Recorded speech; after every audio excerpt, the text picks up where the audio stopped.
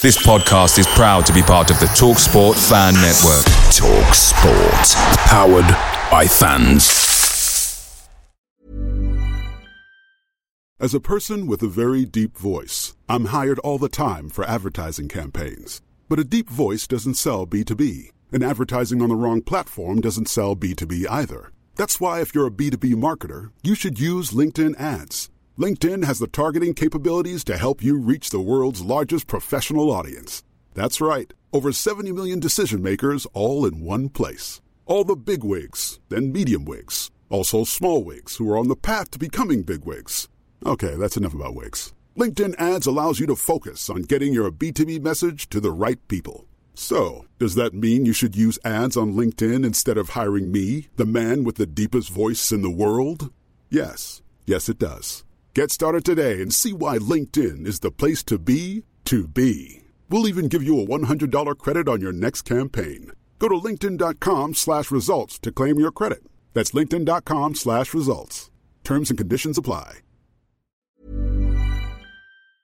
The TalkSport Fan Network is proudly supported by McDelivery, bringing you the food you love. McDelivery brings a top-tier lineup of food right to your door. No matter the result, you'll always be winning with McDelivery. So the only thing left to say is, you in? Order now on the McDonald's app, and you can also get reward points delivered too. So that ordering today means some tasty rewards for tomorrow. Only via app at participating restaurants. 18 plus. Rewards registration required. Points only on menu items. Delivery fee and terms apply. See mcdonalds.com.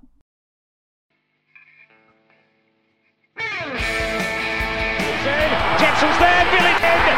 A goal, Chris Billy, Huddersfield Town. The most famous goal of Chris Billy's life. Is this the moment for Lee Fowler? It is. Take your place in Division 2, Huddersfield Town. Thank you. Champion Steve Simonson's boots now. He's missed. Steve Simonson clears the frame of the goal and collapses in a heap of tears. Huddersfield Town are promoted. Mustafa Schindler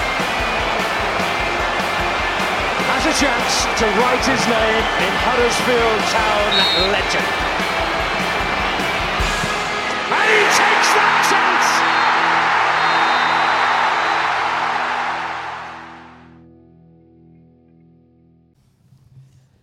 Right, good evening everyone, and welcome to the Andy Takes That Chance and Who to Be a Terrier crossover season review episode. Representing Who to Be a Terrier, we have the Avion journalist Stephen Chicken and David Hartrick. Hello everyone. Okay. Representing BBC West Yorkshire Sport, we have ex-town keeper Matt Glennon. Good evening. And finally, representing Andy Takes That Chance, we have myself, Matt Shaw. We've got the warm-up host down here, Brady Frost. The Sky Bet commentator, Richard Kozi Kuzmala. South Stand Ogre, Dan Porritt. The best keeper to come through Town's Academy in Phil Senior. And Johnny Gillespie's over here as well. So, I know. Oh, yeah, that guy. Yeah, Johnny's over there. You didn't join the group, Johnny. And also Johnny's here. You never joined the group. Okay. So, first of all, thanks to everyone for coming down. We've shifted 59 tickets. 59. 59. I know we needed free. 10 more. I know. That would have been nice. At first, I was a little bit worried we'd be full of bragging Nottingham Forest fans because they couldn't get into the Forest Ramble end of season 2. But, you know, thankfully we're here. But 59, that's like 250 if you're Bradford City. So that's pretty good, isn't it? So, all good. Right, so the purpose of tonight is we're going to talk about the season itself. We're going to invite some of these guys over to chat about certain sections. And we're going to break it down a little bit by talking about certain players at certain points throughout the season rather than just recalling events as and when they happen. So stay disciplined, everyone. Yeah. No tangents tonight. Exactly. So we'll start in the summer. So we'll roll to the summer, guys. So hardly anyone really was. We're going to look at some. Matt's really, really keen to look back at you at the sort of roll of dishonour that we've got for our season predictions, aren't you? I'm keen. Which we'll show at the end. Yeah, you're pretty keen. Me and Stephen probably not so much.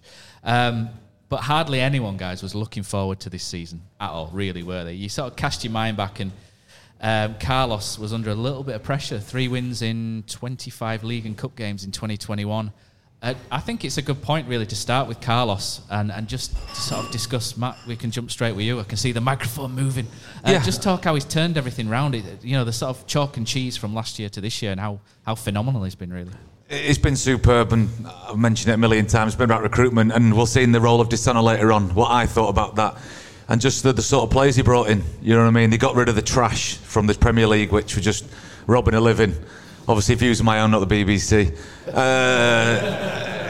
And you could see people there, and it just boils your blood to watch some of those players just say turning up on a Saturday afternoon, Tuesday afternoon, whenever Sky decided the game was going to be, and doing nothing. And then I say, me and Phil know Matty Pearson very well from Halifax. You see Tom Lees, Nichols again. We didn't know loads about him, but you could see straight away just a proper footballer, an honest lad. And you could tell they were going to be more solid. You could tell that the clean sheets were going to come. They weren't be getting 3s and 4s every week. You build from that, and you've got half chance of a decent season. Danny Ward came in halfway through, unfit, into a Carlos Corberán ex-Bielsa regime training, let's say, because that got changed around as well, and injury after injury. And we saw last season, and as long as everyone stayed fit, they made big decisions, which they did with Lee Bromby. It was going to be a better year. I didn't expect third, but I expected a lot better, and I must admit it was a nice, refreshing season. Stephen, Dave, talk about the defence. 71 goals conceded last season. That's the most in the Championship, wasn't it, 2021? Yeah, it was shit. I think me and Steve, before the start of the season, our predictions were similar to Matt's, really, in that we both felt defensive recruitments alone would take them safely into mid-table. We were never predicting playoffs and third, were we? No, I thought they were nailed on for 16th. I said it all summer, 16th. Yeah, but I think picking... the way they recruited over the summer was really good, but I think adding right at the very end Tom Lees to that mix was just an incredible piece of business when you look back at that, really. Because that really... Tom Lees became the player that I think that defence really cemented itself around, and just a brilliant season. And you've got to remember as well, he actually came in, because Matty Pearson was ill. He'd had no pre-season, Tom Lees. Came in on the Tuesday night game and a late call, and just an ever-present and fantastic all the way through. So credit to him for obviously not having the pre-season he would have liked and doing what he did. And if he'd not come in, if that recruitment wouldn't have been there, who comes onto the pitch to replace Matty Pearson late notice on a Tuesday night? Are we talking a kid again from the academy? Somebody, who'd gone out on loan afterwards? So, yeah, very important. And you mentioned that Carlos changed his training methods, but he also changed how they defended. Because we always talk about... properly. Well, we always talk about the defence as though it's just the back line and the keeper, and obviously that was massive this season. That was why they prioritised it in the recruitment. But last year they would that man-to-man thing where they would, if you were Harry Toffolo and your man went across to the other wing, you followed him. And it just didn't work last season. And they realised straight away, going into the summer, we're going to a zonal system. They're not pressing very much these days. They press the least of anyone in the Championship, but what they are good at is if the opposition do get the ball and come into the box, they're not going to score more often than not, because that defence will just knock out anything that comes into the box. But the recruitment was spot on, not just the players who played sort of every game, like your Tom Lees, Matty Pearson, Levi Colwill, but also likes of Ollie Turton, who struggled when he first came in. But, I mean, he came in basically to replace D'Amico Dehaney as that backup right-back, ended up playing a lot of the games and just grew into the season. And I think that's, again, a testament to Carlos Corberán, is practically every player in that squad, bar one or two, has improved over the course of the season. Right, we'll talk about players. So I mentioned earlier we'll talk about specific players throughout certain points of the season. I think the first interesting player to pick up on was a player that we potentially could have lost last summer, and that's Lewis O'Brien. Lewis, in terms of keeping him, it was really sort of... trying to get the words out here. It was a boost, yeah. It was a real boom. A fillip, as Mel Booth used to say. A tonic. Yeah, all Mel's favourites. But yeah, his stats this season compared to other Championship central midfielders are just absolutely off the scale, aren't they? And it's the ones that you don't particularly look at. So in terms of assists and goals, he perhaps doesn't shine as what a lot of the others do, like John Swift, for example. But if you look at certain things like he's 6th in the Championship for shots blocked, 1st for successful dribbles with 84. The second place had 32, so he's dribbling 50 more, 52 more over the course of a season. It's phenomenal, really, for what he does. Joint 3rd in total tackles. 10th for aerial duels. He's smaller than me. Smaller than Phil. And you know, I mean, and he's first for the most fouled in the championship as well. And you can start to see first for ball recoveries as well, 326 ball recoveries. Town's next best was Levi Colwell with 207. So you can see how important he was. Talk about Lewis O'Brien, Matt, and his importance. His importance is he drives the ball. Clubs love a player who can pick it up, gains 60 yards, drops a little shoulder. He's got that great centre of gravity where he doesn't get knocked off very much. Obviously, he gets fouled a lot because he does have the ball. You saying he's got a big arse? What's that? Yes, he's got that. Yeah, that thing to put it in the way to stop him getting smashed all over. If he could shoot, it'd be 25 million. For some reason, he has a mental block, and I don't know. Maybe we need to get in there and better shooting practice with him. But I think he's been phenomenal, especially back end of the season. His energy levels. You're 97 minutes in. Little Nutter's still running into the corner to make challenges. I'm knackered and I'm sat there watching it. You know what I mean? He's thinking that the way he's drive and how he just constantly wants to win, like most of his teammates now, 99% of them. Again, unlike his teammates the year before, I think he's really shone. I think it's also worth just going right back to the summer where there was all that noise about the potential transfer to Leeds United. Who it turned out could have done with him this season. They've had a terrible one, which I'm sure you're all gutted about. We just like to see local teams do well, don't we? But his attitude throughout that was absolutely brilliant. He came into the team after the COVID absence, and it took a few games to get up to speed, but he never once really missed a beat. And I think that's testament really to his attitude. And just, you know, he's had, 4 town managers?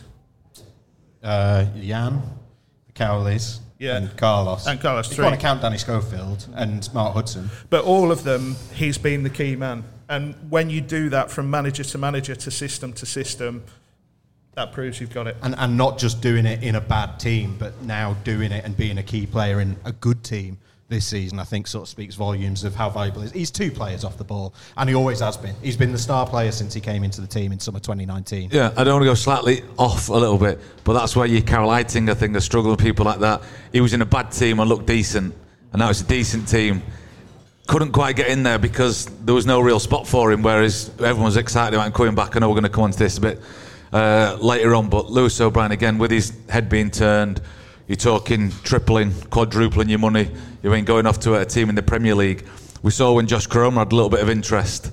He was the invisible man for about 3 months. You know what I mean? Some people just can't seem to get past it, where Lewis O'Brien has just carried on regardless. So Lewis O'Brien was my vote for the Huddersfield Town Player of the Season. I just thought it was phenomenal. Wow. the whole way through. He's not even in top 2. I'm going to disagree with that, Mr. Glenn. I'm going to disagree. I've got Lee Nichols. We obviously have our own. I know your Wi-Fi is not the best because I've done the thing with you, so you might not picked up some of the games. So we're going to have some awards throughout this as well. So we're going to have a couple of different awards that you've seen the video for just before as well. So the first one really is about the Signing of the Season award, which Mr. Chicken is going to reveal shortly. But just have a chat, guys, about the pre-season signings themselves, because again, we mentioned it briefly, but they were, without being unkind, I think probably a lot of Huddersfield fans felt a little bit underwhelmed. Would that be fair? A second choice goalkeeper from MK Dons. Yeah. Who's not going to feel underwhelmed because nobody knows the real stories. You know what I mean? Keepers fall out with keeper coaches, managers. Did it a couple of times myself. Not going to mention Lee Clark. Fucking can't stand him. No, but you know what I mean? Things happen behind the scenes. He might have asked for too much money. You know, he might not have gone where he needed to go. So him being on the bench at MK Dons against some kid doesn't mean he wasn't a good goalkeeper. We just looked at it for the barefaced thing that it was, and he's come in and showed he is actually an exceptional goalkeeper. We knew about Tom Lees, we knew about Matty Pearce in the Championship. I think he is the one they've plucked from obscurity who has been the top man. This is it, when you run through the list of signings, so it was Colwell, it was Pearson, Rhodes, Lees, Meepo. Who else was there? Ruffles, Sinani. Yeah, Ruffles, Turton, Sinani. Every single one of them, except Meepo, made a big contribution at various points of the season. And this is the benefit, again, of having this super coach. And we had our doubts about Carlos last summer, but the reason that they appointed Carlos Gorbran was you can go and get an Ollie Turton, a Josh Ruffles, and who would never really played Championship football before, and go, do you know what? He'll make them good enough to do it. And they've got the work ethic to do it. And they really... they've really put a premium on hard work and good characters. Yeah, I think the other side of it, take individuals out of it, I think the way they did their business last summer, because there'd been a lot of talk out the club that the previous season, a lot of it being down to Carlos not having a full pre-season and all this sort of thing. So they backed it up and they got a lot of business done early. They got a group together early. And it paid off. They started the season slowly because they completely changed their system and they slightly changed their philosophy. Like Steve mentioned, they changed the way they were defending. That takes a bit of time. But having that work done early made such a difference. And the fitness this season was phenomenal, really. That was a real benchmark of Town this season. So I think it's twofold, not just the individuals, it's how they went about it as well. Fitness without being obsessed with fitness, I think you'd say. Because I said, talking about the fellas over the road who obviously he lost his job because the way he did things in the end. Carlos, the best thing about Carlos Corberán, he's adaptable. Yeah. He's adaptable. He's not saying, this is me, I'm 4-4-2, I'm never going to go away from it. If you want, sack me, if that's what you want me to change from.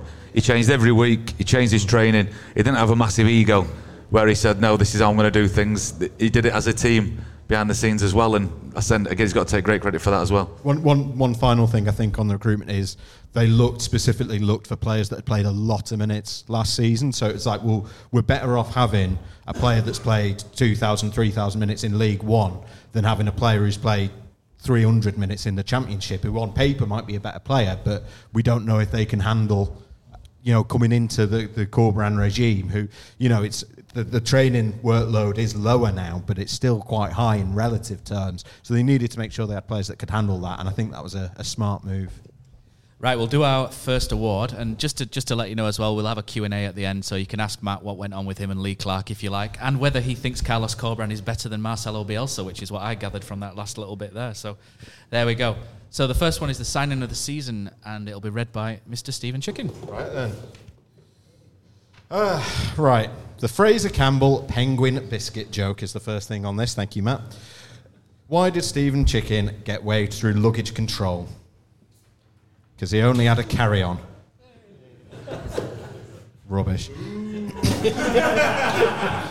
Nominees are, it's all in the delivery. Nominees are Lee Nichols from MK Dons, Levi Colwill from Chelsea, Tom Lees from Sheffield Wednesday, Matty Pearson from Luton Town, John Russell from Chelsea, Ollie Turton from Blackpool, or Danel Sinani from Norwich City. And in ascending order, Levi Colwill came third, Tom Lees came second, and I think the winner was Lee Nichols, 73% of the vote, exactly the same as he got for the Player of the Year vote, so no surprise there.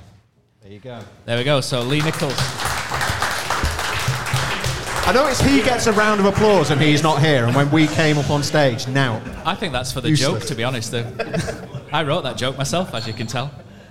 Right, guys, we're going to bring Pozza up now, so Pozza's going to take over some of my talking duties, so you can boo him on if you like, or cheer him on, whatever you want to do. How we do? He's going down there. He's going to... Yeah.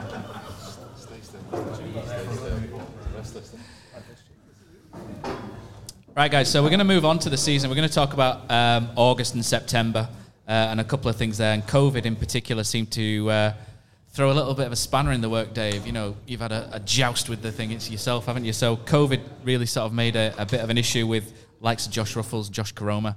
Carlos got it and missed the first game of the season at Derby, didn't he? So take us through that in particular and the start from there.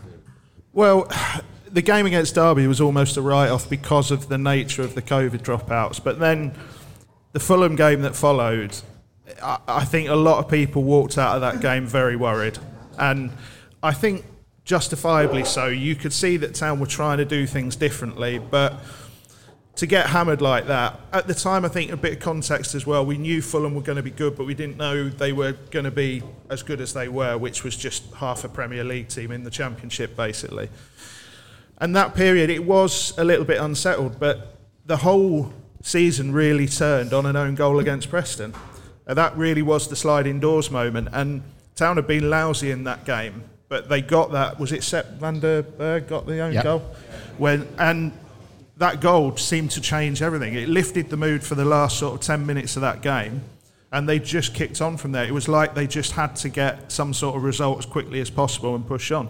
And they were fantastic from there. But the thing about COVID was I think they were quite lucky, because I think there was one player, B team player Danny Grant, who suffered quite a bit with it and took a while to come back. But thankfully they didn't have too many who suffered longer term with it. Well, Toffolo got it, and Sober Thomas got his chance. Yeah. Well, that was it. Would he have been given his chance straight away? No, he wouldn't. No. And that's it. He had to play him, and the free kick specialist came in. Was out as well. It was Nichols, O'Brien, Ruffles, and Toffolo with the full. And pre-season, Sober Thomas had been given a chance, but he'd played everywhere.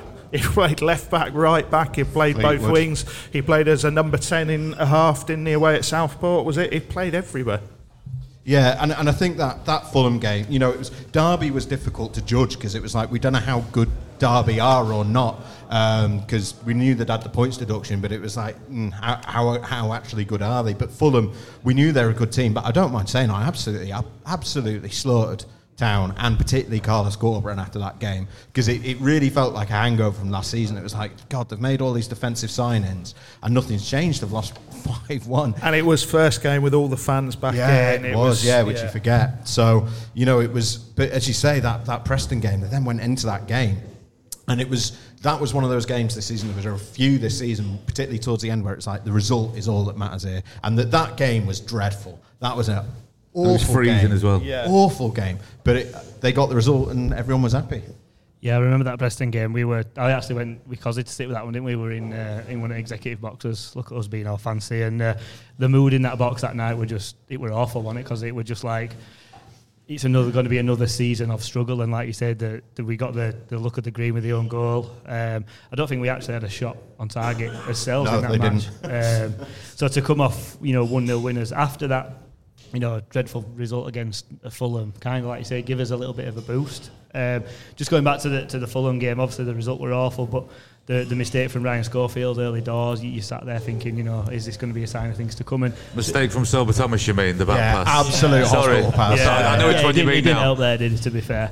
But to come back and get an actual win against Preston, just lifted that mood a little bit, and I think the following games were Sheffield United, yeah. We went into that and got a late winner there, and that kind of kick-started the season. Yeah, and then it was Everton after that. I'm jumping ahead, Matt, by the way, but no, I mean, Sheffield United, a bit of luck on that, because they conceded that late equaliser, and then Sheffield United decided that they couldn't be bothered defending second balls. They didn't have a shot for 76 minutes in that game, but it didn't matter. He won 2-1 at injury time. Well, that was a very intentional game plan, I think, because that all pivoted around. Carlos was like, right, we don't have Harry Toffolo, we're going to struggle there. Let's just keep it tight, 3-5-2, and just stop them from scoring. And then when we got Toffolo on, we'll change the shape and we'll go for it. And that's exactly what they did, and they scored basically as soon as they changed. So I think, again, that was a real feather in Carlos Corberán's cap this season, was, again, as you mentioned, Matt, being adaptable and seeing what the right game plan for each game was, and Sheffield United was sort of the first indication of that. I think that were a funny one though, because I didn't go, I watched it online and obviously follow comments on Twitter and stuff, and Corberán came in for quite a lot of stick for that sort of negative approach, but I remember thinking, no, he's played it really well there. Sheffield United are obviously on paper, probably a better team than us. Let's see what they've got for 70 odd minutes, and then if we're still in the game, which obviously we were, let's put on a bit more of an attacking front and go for it. And I think, as you say, he called that right, and I think even after that, I think it were a case of fans had a little bit more confidence in him, that he had more than the sort of one trick pony, gets compared to Bielsa, we can only play one way. That to me showed that actually we can play different ways to suit the opposition. But the game after that was the one that I really thought was like, oh, actually there might be a decent team here who can play a bit, was Everton. When and I know they ended up losing that game, but for a large portion of that game, Town looked the better team. And we know that Everton obviously ended up struggling in the end, but at the time Everton were actually on quite good form. So, for them to go into that game and give a Premier League team a really, really good game, I think that was the start where you thought things are very much on the upturn here. Yeah, we both came out of that Everton game pretty excited about Danel Sinani, and we'll talk about that later. And then, of course, after Everton, they then go and beat Reading 4-0. And that's when you're like, right, we're off to the races here. Everything's going to be absolutely fine. Yeah, that 4-0 game was really this sort of maybe the first standout moment. I know Sober Thomas did really well, didn't he, against Derby, where he was up against Nathan Byrne, and Nathan Byrne's a really good fullback at Championship level, and Sober absolutely skinned him several times over. And we're going to talk about Sorba because this is the game where he really came to life, isn't it, against Reading with the goal as well, and he really sort of ran them ragged that day. And Poz has even written down a few stats. He had a little bit of a last-minute scribble, didn't you, mate? Yeah, you might notice we were all doing our own work at the front. We're extremely well prepared and professional. Yeah, Poz is going to take us in. So yeah, Stephen's here with a laptop with about 85 different tabs on, and I've written mine on a receipt that I got earlier. So yeah, I think like you say, Matt, it was the first time we sort of really took notice of Sorba Thomas. I remember going to Southport in pre-season and seeing him play there, and I thought he looked good. He were wanting to get in the ball and get at defenders, and something we'd probably lacked at the time, that sort of player for a while who actively just turns and goes at players. So to see him kick on and play. He played 43 league games last season with 42 starts, which, you know, in a hectic schedule is really good.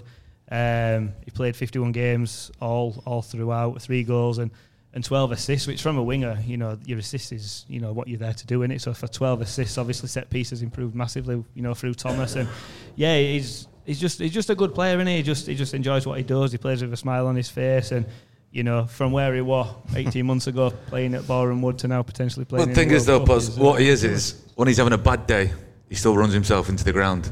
But you can still do something to influence the match and influence what's going on the pitch. You don't just think, I'm having a bad day today. We saw Dear Carby, sorry to bring it up. You saw people like that. If they weren't having a good day, they just stood there looking at the birdies going... Did he ever have a good game? And that's it. Yeah, people like that. But he still, yeah, I know, yeah. But he's, well, a good minute. We want it in here and there. So, but he still runs and closes people down and makes a nuisance of himself. I think he's a little bit tougher than he is sometimes when he squares up to some of the big lads. But you know what I mean? Get stuck in there. He just enjoys playing football. Sorry, David. He just enjoys playing football, doesn't he? He's like a kid on a Sunday morning. You know, he just loves to be there, and he just enjoys every moment he's on that pitch. And we'll see when it's 55 degrees in November. See how much he likes it then. I think one of the things about Sorba Thomas it is worth mentioning, though, is they put a hell of a lot of work into him for 6 months before that pre-season because, and Matt, you'll understand the importance of this, he had to learn how to be a professional footballer. You'll all have heard the story that, you know, they had to sort of quietly put a hand on his shoulder and say, don't have a full fat Coke and order a Domino's, Sorba. This is not what professional footballers do. And that is a process. You have to learn that. And he came in early for pre-season. But last season, me and Steve were really impressed with him because we were there for games behind closed doors, and Sorba was always there, and he was always watching the warm-ups. I think he was 18th man basically half the time, so he wasn't involved in the warm-ups. He was always watching, he was always talking to coaches, he was always talking to people about what was going on. And we both said in the summer, here's a lad who looks like he's going to come in with a bit between his teeth, and lo and behold, got a chance, and did he take it? Just to shout out the name of the podcast there almost. But no, I mean, I think Sorba also shows that, like, if you've got... The Cowleys always used to talk about super strengths. That was sort of their analyst term. And Sorba's got... that his set pieces are just, like, unbelievable. They are, like, almost world-class standard set pieces that he's putting in. I noticed on Twitter, even the Wales fans yesterday were going, why isn't Sorba taking corners? So they've cottoned on quickly. And, like, I think the last time I saw a player who had that sort of level of quality in, like, one specific thing at this level was probably Kieran Trippier when he was playing for Burnley. His crossing was just exceptional. And Sorba's got the same thing from dead balls. And in this division, that can take you so far. But you're right, I mean, his attitude, I mean... I remember there was almost nothing good about that 7-0 against Norwich the season before. Him and Scott Hyde were the two who came off the bench and actually looked interested and actually tried to do something. And he continued that on. And that Reading performance is I think, from speaking to Mel, the only time in the last 17 years we've given a 10 out of 10 in the Examiner, because after about 75 minutes, it's like, I can't justify giving him less. Yeah, Mel's scores don't really reflect what happens on the pitch. Just like you know, Phil will tell you that as well. He's, tap the duck's ass is Mel with his scores. I know. Well, I don't think I'm popular with a certain captain, but there we go. No, it's make friends, Stephen. Yeah. Yeah, so we'll come on to our next award, which we've got for the low point of the season. So sorry, Poz. It's probably the first time you've all heard Poz if you actually listen to our podcast, isn't it? Because usually you have some audio issues, don't you? Right, Poz. So we've got, the low point of the season. Let's get it out of the way early. So nominations are obviously the playoff final defeat, the FA Cup defeat to Nottingham Forest, a recurring theme here, Matt. Forest. Opening game and obviously losing 5-1 to Fulham. Bournemouth home defeat to quell any automatic hopes. And the West Brom comeback, including the penalty decision. Yeah, any more that we could add to that? Anyone? Shout out? Other than tonight? Yeah, that's number 6. Yeah. Well, that's good because that means we've not had that many low points then. So, in reverse order, number 3 was the West Brom comeback. Number 2, the opening home game, losing 5-1 to Fulham. And the winner, for want of a better phrase, is the playoff final defeat to Nottingham Forest. So, low point of the season, losing to Forest in the final. Shock. There you go. Cheers, boss. Right, we're going to move that on. So there's no round of applause for the low point, is there? Can we have a smattering of Jed Spence boos? Thank you. It's just pantomime, wasn't it? It was panto, yeah, it was nothing. Right, okay, so up next for Takes That Chance is the best goalkeeper to come out of Kirkburton. It is Phil Senior. Kirk Keaton, sorry. It all merges for me. They're all Kirks, aren't they? Like, same difference. There's a Star Trek joke coming, isn't there? I can see it. Well, right. there's George Kirk, there's James. Right. So October, November saw a bit of a blip, didn't it, on the horizon there? I think this is where Town really had their first and only blip as everyone scrambles to have a look at the fixtures on Stephen's laptop there. The West Brom game, though, showed that we could be decent. There was a really good performance. It was disappointing. Obviously, Azrin could actually announced himself that day as well. The ball was cleared off the line off Mr. Old Head on a stick there, who scored I think it was the equaliser for West Brom when he came on as well. Remind me of it. Carroll. Was that game we're talking? No, we're talking the first game, aren't we? Yeah, the 1-0. Switch on, carry on. Cut that. But, sorry, where are we? October? Yeah, October, November. Yeah. So that was a bit of that was sort of the tricky run of the season, wasn't it? That sort of October, November. They had a run. That was their only win in 7 at that point. Well, including a couple of games that came after. And that was, they'd had a couple of sticky games in there. They'd lost 3-0 away to Bournemouth. They'd drawn 0-0 at home to Birmingham. They'd had that game against Peterborough, away to Peterborough, where they conceded that late equaliser. And they lost to Cardiff, having been ahead.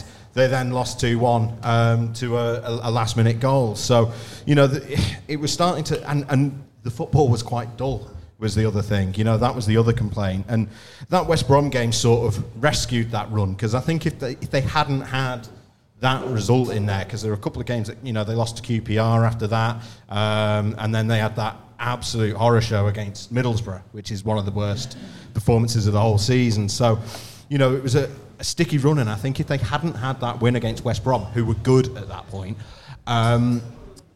it really would have felt like, oh God, the wheels are coming off the season again, as they did last year. Yeah, me and Matt can't remember anything about the West Brom game, apparently, because we've been trying to remember it. Is it the one where they really dug in and won 1-0? Yeah, Sonani scored early. I wasn't at the game, and I remember it. Sonani scored early, and then they dug in and got the 1-0. I do remember it now. Yeah, it was good. Danel Sonani, by the way, either scored in the first 15 minutes or did nothing, didn't he? It's a really weird pattern. I think that sums up kind of the season, though, because going back to what Matty said at the start, the kind of characters that Carlos brought in to go through sticky patches like that. You never thought it was going to last, did you? You never thought it was going to last, the sticky patch? No. And whereas the season before that, we was all concerned because it was like, when's this going to finish? Where we're going to end. And this year, you kind of had a sense of, we've got some players here who have got a little bit of grit and they're going to work through this. And obviously they did. But again, we talk about all the time in the pod, and sometimes you get a little bit down about it and some performances, but this year was a lot different, and there was a lot more optimism through the kind of hard work and the way they bounced back throughout the year. And also I think as well the fact that they didn't always listen to what Carlos said, and that's no disrespect to Carlos, but as I talked about Matty Pearce and people like Tom Lees, sometimes just put the foot through it.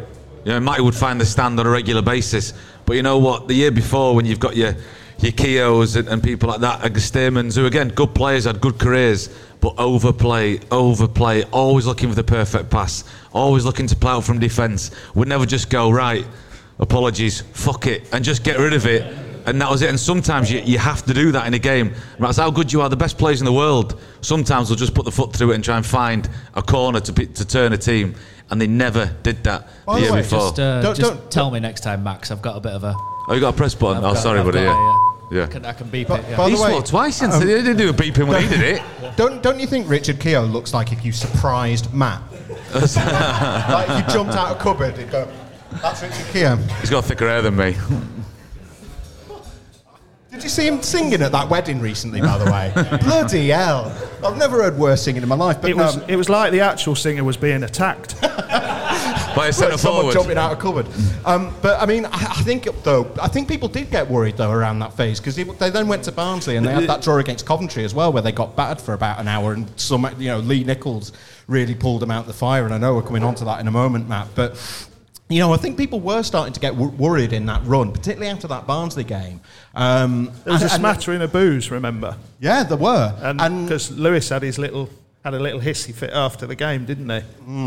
And it's funny because those two draws against Barnsley and Coventry then turned into were then the start of that massive unbeaten run. It sort of pivoted around that. But as a fan base, for us at the time, you can understand why fans are getting frustrated because we've had so many years, it sounds really bad, but since the Premiership, where it's not been great, and your frustrations are there, and obviously, as it comes back again, you do start to worry. And I've talked about this all the time. Matt, obviously, we've been on the pitch, we've seen the fans on the side of the field, and that kind of enthusiasm from the fans and getting behind the team, even in your darkest hours, you still need it.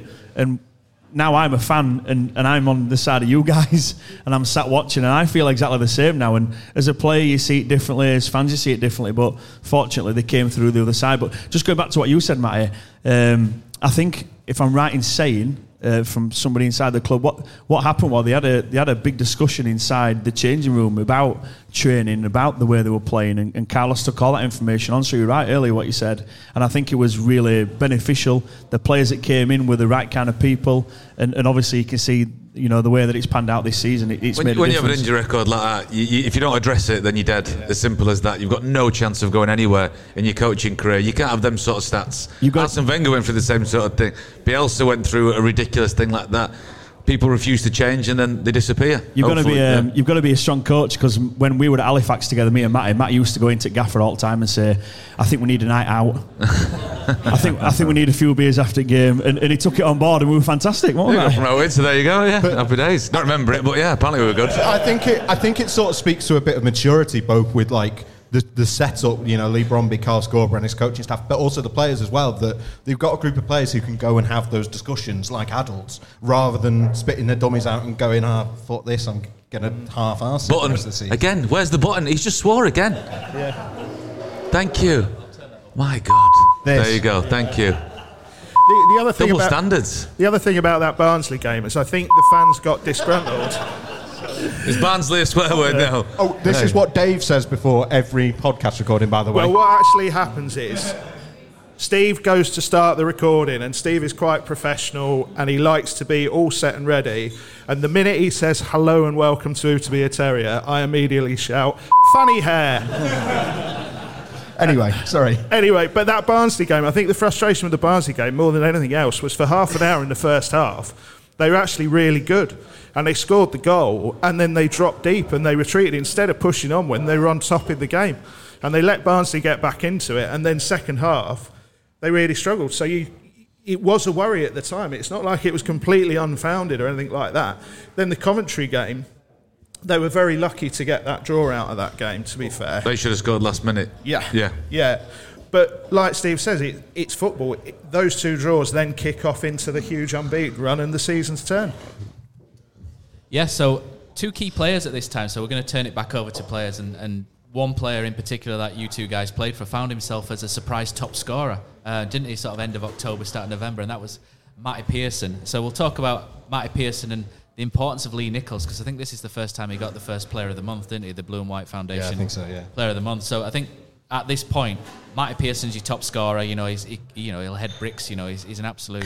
He's the angriest man in the world. He looks at you, and you'll just empty your pockets and give him your wallet and say, "Yeah, that's fair enough." But he's the nicest, loveliest lad you'll ever meet in the world. But you could hit him with. You could put a cannonball inside the ball and he'll still head it, and then he'll blame you if it doesn't go far enough. You know what I mean? He is such a genuine. And when, like, me and Phil spoke when he turned up, I said, bloody hell, Matty Pearson's coming, because Halifax sometimes, not funny, he couldn't pass water. You know, he just wasn't quite there. But he's developed again. He's worked hard. He's gone to Luton. He's gone to Barnsley. Accrington loved him as well. Did really well. Accrington.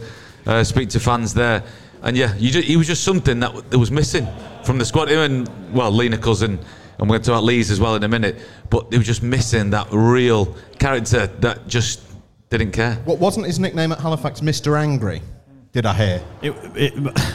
Just to echo, it was. Just to echo what Matty said. Sorry, just before, I love that nickname because that is designed to be like, if he doesn't like it, he's going to get angry, and then you can go, well, that's why you're called Mr. Angry. Well, yeah, for a number of reasons, to be honest. He used to growl at people on the pitch, didn't he? He used to growl. But it was one of those people where you knew you could wind him up, throw it in, and you had him, and it'd go off and he'd go crackers. And I just talked to Matt there.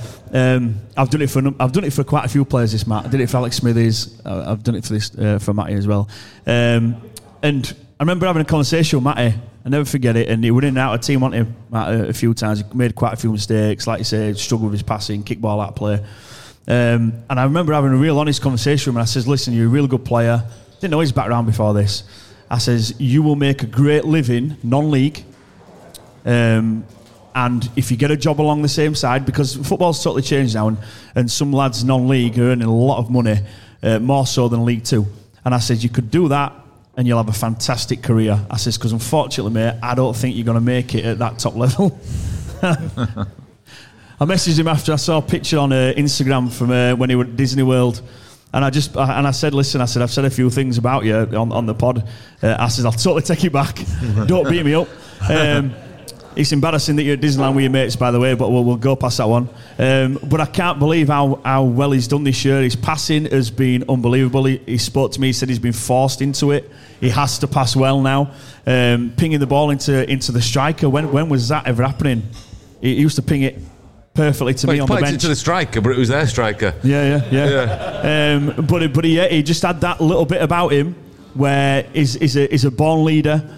He does get angry, he's aggressive, and he will never give up. And I think it's shown alongside Lees this year that partnership has been absolutely fun. They're not blessed with pace, so if the ball's in behind, then they will struggle. But what they've done is they've just defended really well, won balls in the air, being aggressive.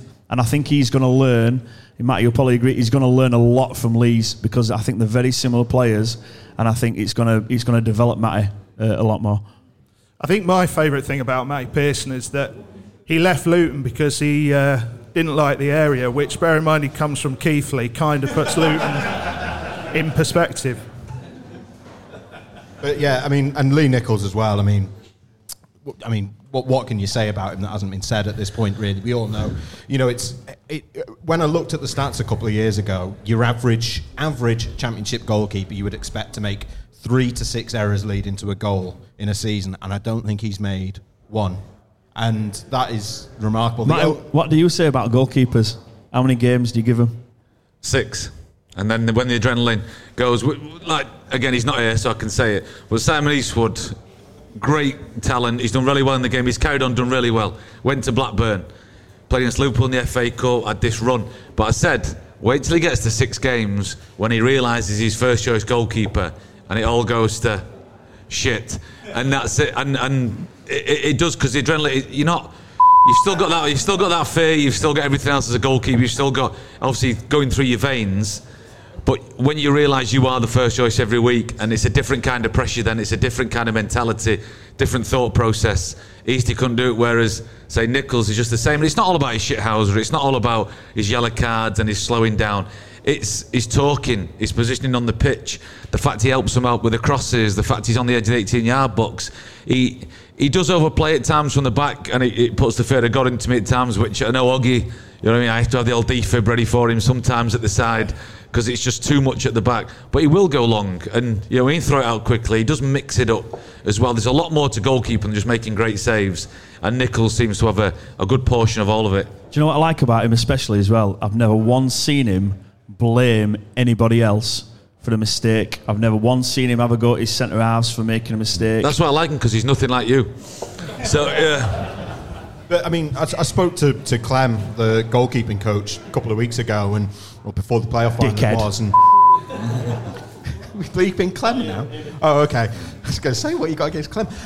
No, and he was saying when Nichols first came in, he gave him a few home truths. He said, you're too fat and fat don't fly. And he said that Lee Nichols was really receptive to like everything in training, and you can see how much he's come on. He's a sound guy as well. I think he's just been phenomenal.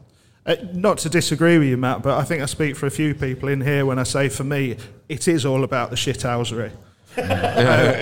Which we laugh about it and we write it off.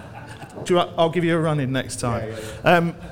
But to me, it's part of game management. Yes, for game management, but I'm saying there's more to him than what people just think it's management. That ability to take the pressure off just for a few seconds, let everyone reset, let everyone get back in position. It's quite a natural thing. It's not something. That's also a cross. That's also coming, collecting the ball on the edge of the 18. That's also sweeping up. All those things take the pressure off. It's not just the 5 minute goal kick, the 10-minute free kick. It's the all togetherness of it. He never looks in a rush. He never looks flustered. You turn around, you don't go, oh my God, he looks like he's the most nervous man in the world. He's just chilling. Yeah, the thing is, he manages to look both incredibly chilled and also be an incredibly proactive goalkeeper, which is quite the magic trick, really. But yeah, what a signing. Right, we're going to move this on to an award now, and Phil's just making sure that he can read the... He's not got his readers on. Right, so Phil has a bit of love, don't you, for a particular ex-Huddersfield Town manager who gave him a chance in the first team squad, and he's probably the only person in the world who has an affiliation with Huddersfield who does, don't you, Phil? So who is that man? Well, I think this is probably one of the best managers we've ever had at the club. So the Phil Senior's Mick Wadsworth Tribute Award, Breakthrough. And it was fantastic with Mick Wadsworth, I've got to say. So the nominees are Sorba Thomas, John Russell, and Scott High. So let's start from the third place. Scott High. John Russell. So the winner with 78% is Sorba Thomas.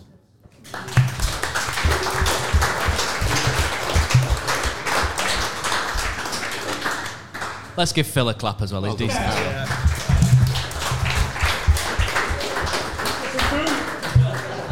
Right, so up next is the tallest man to podcast. We're going to invite Brady up here. Don't clap, Brady. What? Right, so we're going to move this on again into around the Christmas period now. So we're looking at December and January. We've already mentioned, Stephen, about the little sort of glut of three sort of uninspiring games which led up to a really good run. But Bristol City away seemed to really kickstart the performance levels, didn't it, as well? And that, the 3-2 win there was really pivotal at that point in time. Yeah, I mean, it was a nightmare start. They went behind, I think, in first 2 minutes. Colwill made a mistake, lost the ball, and Bristol City ended up scoring. And in the end, Town were really comfortable. They were really good that game. And I think that was, after the run they just had, you wouldn't have been surprised if they'd lost the composure at going behind so early like that. But that was sort of the first time we saw just how calm they are, and that really became a hallmark over the second half of the season. It was whatever was happening in the game, they kept their heads, they stayed on task, and they did their level best to get the job done. And they ended up winning that game 3-2, and I think that was. That was the first of 3 wins in a row. The first time they'd won for a few weeks. And, as you say, it was, the last win was almost a month before that, the West Brom game. So, that was a real turning point. Yeah, I think it was a turning point for Colwill as well, because he'd been caught a couple of times before there, and you thought, this lad needs to realise this is Championship football. You're not on the B team at Chelsea or on the training ground. It's you either do it, you'll get smashed, they'll take the ball off you, and they'll put it in the back of the goal, because this is although at times it's not, I'll say it, but it is a high quality league with good players in it. Sometimes it's absolute dog, as we all know at times, but there's very good players in the league who can punish you, they'll score, and that seemed to be a little turning point for him. Yeah. As well, where he suddenly really thought, I have to get to the ball quicker, I have to make quicker decisions, so it probably helped him making that early mistake as well, and showed what a strong character he is. The specific thing that he did a lot in the first half of the season, and I thought Levi was great, but the one thing that he did was he would take a heavy touch and then find an attacker was closing him down, and he'd dive in to try and win the ball back, and he got 5 yellow cards quite soon in the season, and then made that mistake, and then he never did it again. He didn't get a single other booking, and I can't remember him doing it again after that Bristol City game. So as you say, it was a real learning moment for him. Yeah, I think this was the time when they also developed the best habit of all, really, which is not playing particularly well and still getting something from the game. That Nottingham Forest game where but Forest hadn't signed John Moss at that point, but they got absolutely peppered in that, came away with the 3 points. There were other games in that run where they couldn't get into top gear, but they still found a way. And I think that really became the hallmark of the season, really, just finding a way constantly. And they played badly and won, they played well and won, they played badly and drew. It was an incredible run. Me and you were sort of almost running out of good things to say at one point, because we didn't. It was getting harder and harder to make. But it felt really comfortable, didn't it? You didn't feel nervous. Your heart wasn't pounding constantly, and you thought, it's not going great today, but they're not going to lose. But they'll get something. I think where that sort of started was they'd had the 3-2 against Bristol City, they'd had the 3-2 against Blackpool, and then, to be honest, they rode their luck a lot against Nottingham Forest. The Forest absolutely battered them, but just couldn't finish it off. Well, that was Nichols' man of the match, wasn't it? That 1-0. Yeah, but then they played Blackburn the first game of the new year, and I thought that performance defensively was absolutely tremendous. And again, this is when Blackburn was still good, and they were one of the best attacking sides in the division at that point. And Town didn't give them a sniff. It was 0-0. They weren't great in attack, but defensively they were just absolutely phenomenal that day. And that was where you thought they've really got the basis for something here, because they'd got those results, started putting those clean sheets back together. But they were a weird side, because they followed that with the away performance at Blackburn, where they got the 0-0, which was a really good defensive performance. And then they basically got into a non-league game with Reading at their place. The worst game of football I've seen this season. And it's one of the worst nights out as well. I'm just going to chuck that in there. Reading is the worst away trip of the season. It's I'm awful. from Stockport, and that place, bloody hell, that gave it a close run. But I think that game was nominated for Game of the Year, and to me that was reach for the bleep button. Absolutely shit. But guys, obviously you're invested in neutrals, but as a fan, to see Town win 3-2, you talked about the Bristol game earlier, to see us score 3 goals and not lose. Joel Pereira, I'm looking at you, Stoke City 4-3. Must be nice for Town to score 3 goals. Yeah, he's here, he's in the back. Can you not see him? Joel Pereira should have got 6 games, according to Matt. 6.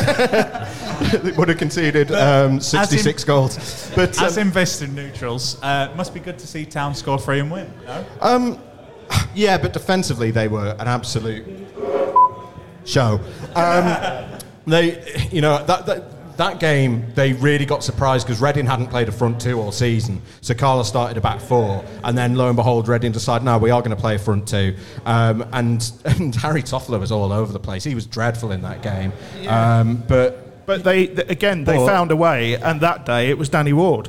And that was, everybody had a day this season, didn't they? A day where they were really the one that dragged them over the line. And that day, Wardy was absolutely sensational. Yeah. I mean, we can talk about Danny Ward now. I'm gonna talk. Before I do, cheers to everyone who's come. Me and Matt were talking about this before. We weren't expecting this many people, so thank you for coming. I'm getting a little bit nervous, hence why Steve's talking. But for me, Danny Ward, Steve, I know you're a big fan. Dave, I know you're a big fan. But this was really his redemption season, because I'm a big fan as well, just so you know. Last season, had a bad season. All right, Clint. Yeah. You're here. All right, just because I'm spoiling you. I'll just liver on the end. But he himself said it was a nightmare season last year. Yeah, no, he did. Yeah. And I just, I think we talk about Jordan Rhodes. Jordan Rhodes had his moments in this season, but really, this is the point where Danny Ward, like he made his, he made his mark. This was a bit of a purple patch. He scored a couple of goals, and I think from sort of like December through to sort of maybe February, March, he was at the centre of everything. I've said this to him personally. Like, I think tactically he was so important to that attack. Like, when the attack was working, it was often because he was being the fulcrum for everything. And it's not an easy job. You get strikers who are, your number 10s who will drop deep and link up the play. You get strikers who want to get in the box and finish it. And particularly in that period, he was doing both things, like, all by himself. We talk about Lewis O'Brien being like 2 players off the ball. I think at points this season, Danny Ward was like having 2 players on the ball. He was sensational at times. Yeah, my theory on this is it wasn't a redemption season. And I will throw to Matt Glennon here, because I prescribe to his theory about why last season was so bad. And that's simply he wasn't fit at any time. No chance. You can't come in to a regime of 100% murder ball. They were still playing that ridiculous game and other things in training when you've come from a Warnock team. You know what I mean? It's like, I like a drink, but Warnock was my man for that. You're still playing golf. You're still doing things. Yes, he's had a lot of success. Of course he has. He knows how to chuck a team together. But you're not coming in every single day with Ronnie Jepson and people like that and getting worked like you are by Carlos and Danny Schofield and all the rest of the lads. So he comes in. He's probably got a couple more percentages on the old body fat than he'd like to as well when he comes in there, because that's a slightly different culture. So you come in and suddenly you come in and go, wow, what's just happened there? You go home and you're not even making it to 3 o'clock in the afternoon till you're fast asleep. So he's had a full pre-season, fit as anything. You know what I mean? He's got a fantastic attitude anyway. So club all that together with a great pre-season. That's what you get. And if he stays fit in this pre-season as well, then I can't see him being any different this year. And Dave and I get to be very smug, because even through that awful season before, we looked at his stats when he was at Cardiff, and his finishing stats were absolutely, like, they were exceptional. He was like second best finisher in the Championship. Because that's a different team, though, a different team mentality. So he fitted into that. The team have brought him in to a totally different culture. Whereas at Cardiff, he fitted in perfectly because he was living the life that a Cardiff player was then. But playing off the bench a lot, and he's coming and finally got that chance to sort of play at the top end of this division and lead the line in a good team and start games. And, he's waited a long time for that, because he started his career as a winger, which I don't think he particularly liked playing. And it's just, it's one of the things I've most enjoyed about this season is just seeing him start to enjoy his football, and the fans, in particular, the fans coming round on him, because, I think he didn't have many admirers 12 months ago, and now everyone loves him. So, yeah, lovely stuff to see. Yeah, and obviously we've got Dave, we've got Steve, we've got Matt here for all the input. But I want to talk about his hairstyles, because, he had a big Miami Vice bit at one point. Danny Ward's hairstyles, we've got to pay attention, because they were great.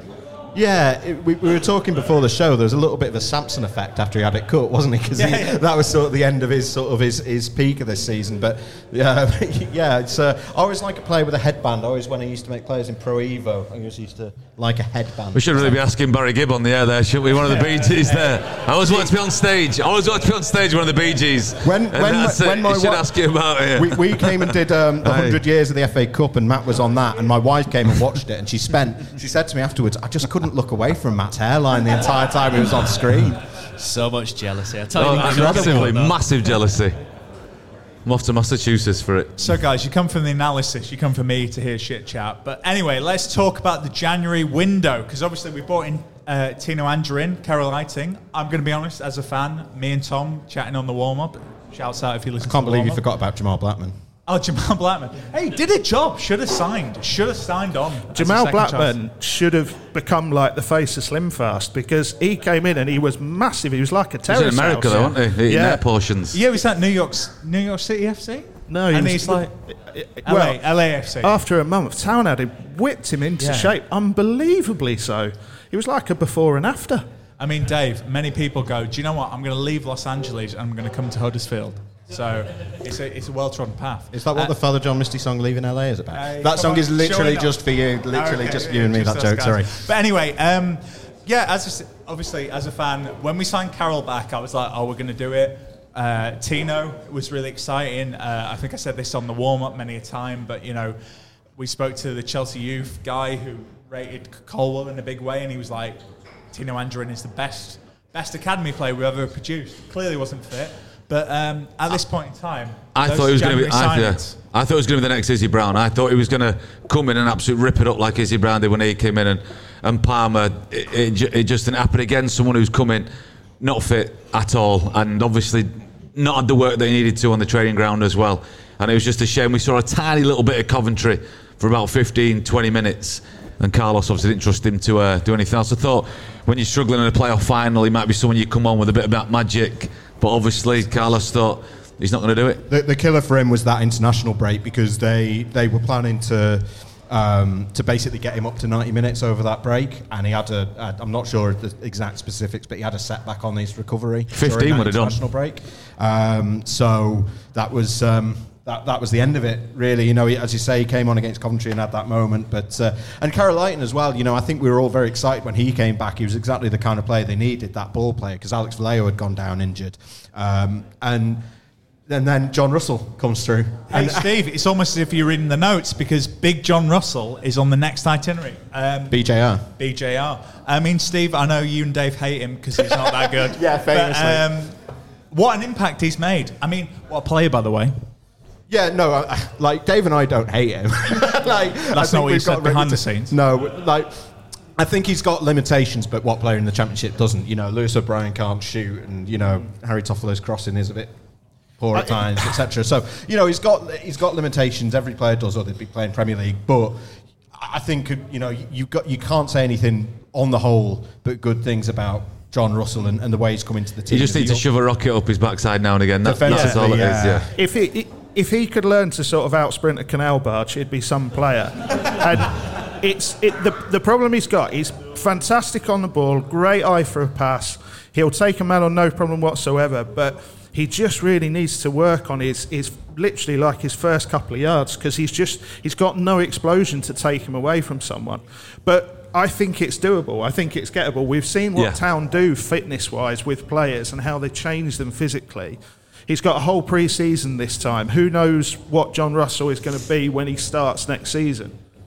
Yeah, I think the other thing he just needs to work on a little bit is that concentration.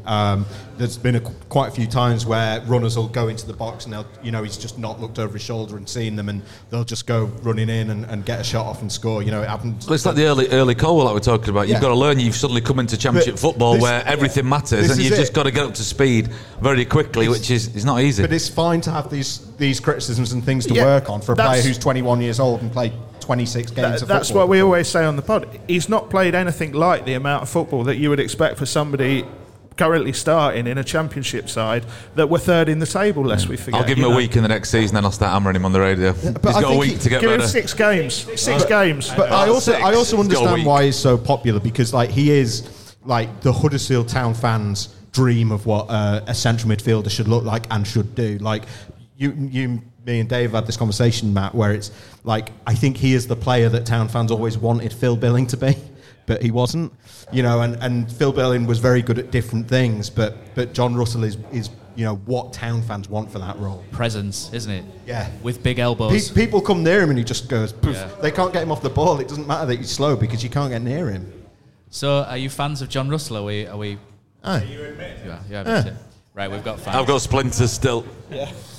Right, we'll move on now to another award. So we've had a lot of good moments this season. So best moment of the season, which is going to be read from Brady, and I think Brady will get a few shout-outs as well. A few shout-outs?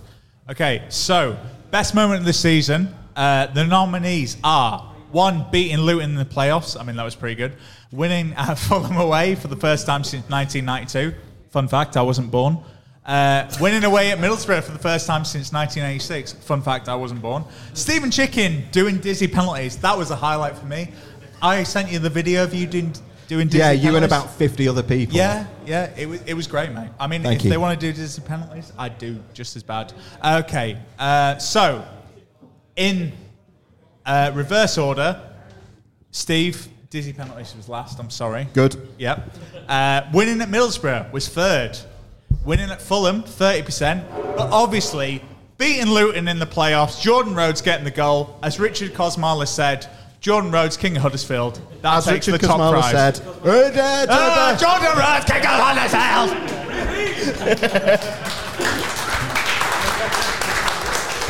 Love you, Cosy. Right.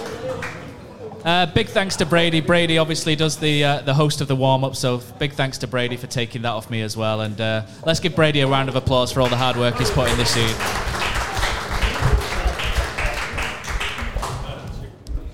Who's this? No. Right, okay, so this is Johnny Gillespie. Johnny's quite new to our podcast, so this is what Johnny looks like. You've been on the stream a couple of times, haven't you? So we're going to move this on a little bit more now into sort of February and March time. Guys, we came up with probably one of the best performances Huddersfield Town have had for a long, long time away at Fulham at Craven Cottage. It's been a long time since we won up there. Brady, as he said, wasn't even born. He's rubbing that into all of us. Does he mean he wasn't born the last time they won that, or does he mean that he just was never born and was like made in a tank? Because either is believable. So Fulham away, fantastic, and we've also, Cardiff as well. The late goals, John Russell, really sort of that was his announcement. I think Fulham was special because they went with a game plan. Lewis O'Brien pretty much played up front, and he just kept closing them down. They couldn't play out from the back. They looked uncomfortable at times as well.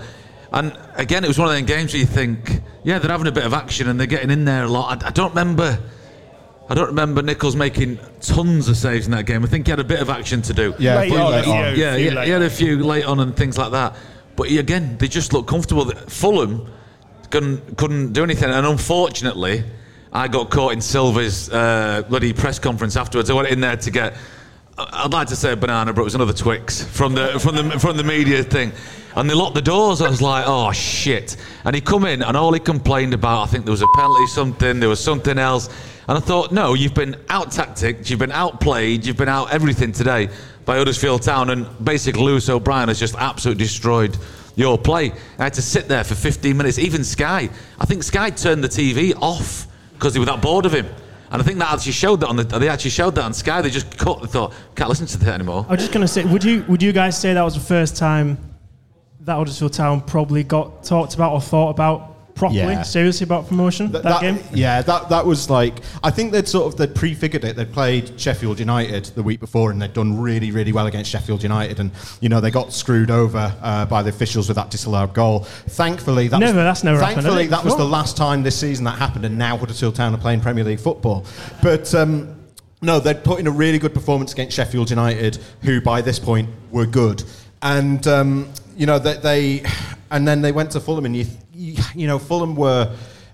They then went on a bit of a run because they basically had the league title sewn up from about October, and they then had a few weird results. But at that point, they looked pretty indomitable.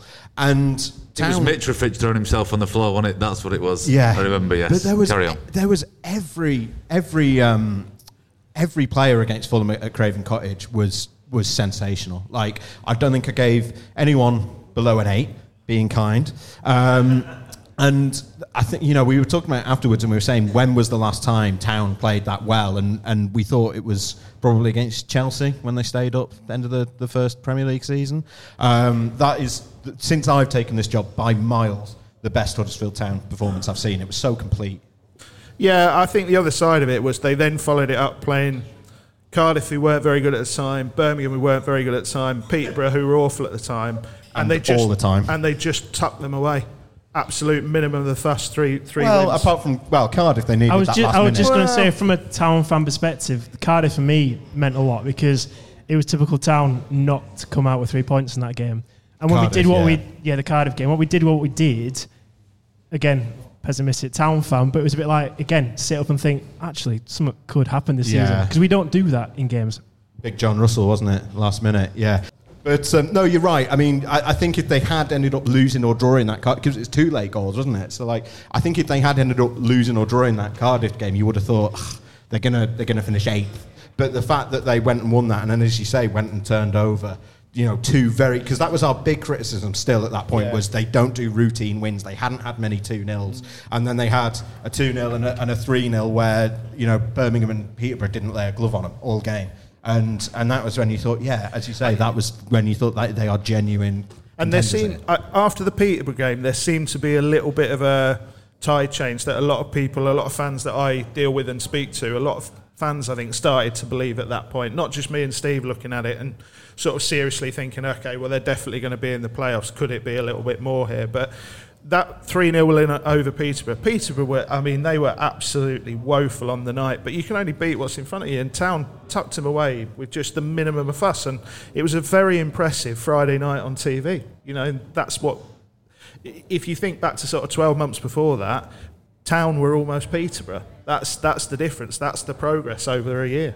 And then even when they go to West Brom and they end up drawing 2-2, they had been the better team for 80 minutes of that game by a mile. So 2-0 up, deserved to be. They were cruising. And then that penalty shout goes against them. An awful decision. Thankfully, that was the last time an awful decision went against Huddersfield Town this season, now playing Premier League football next season.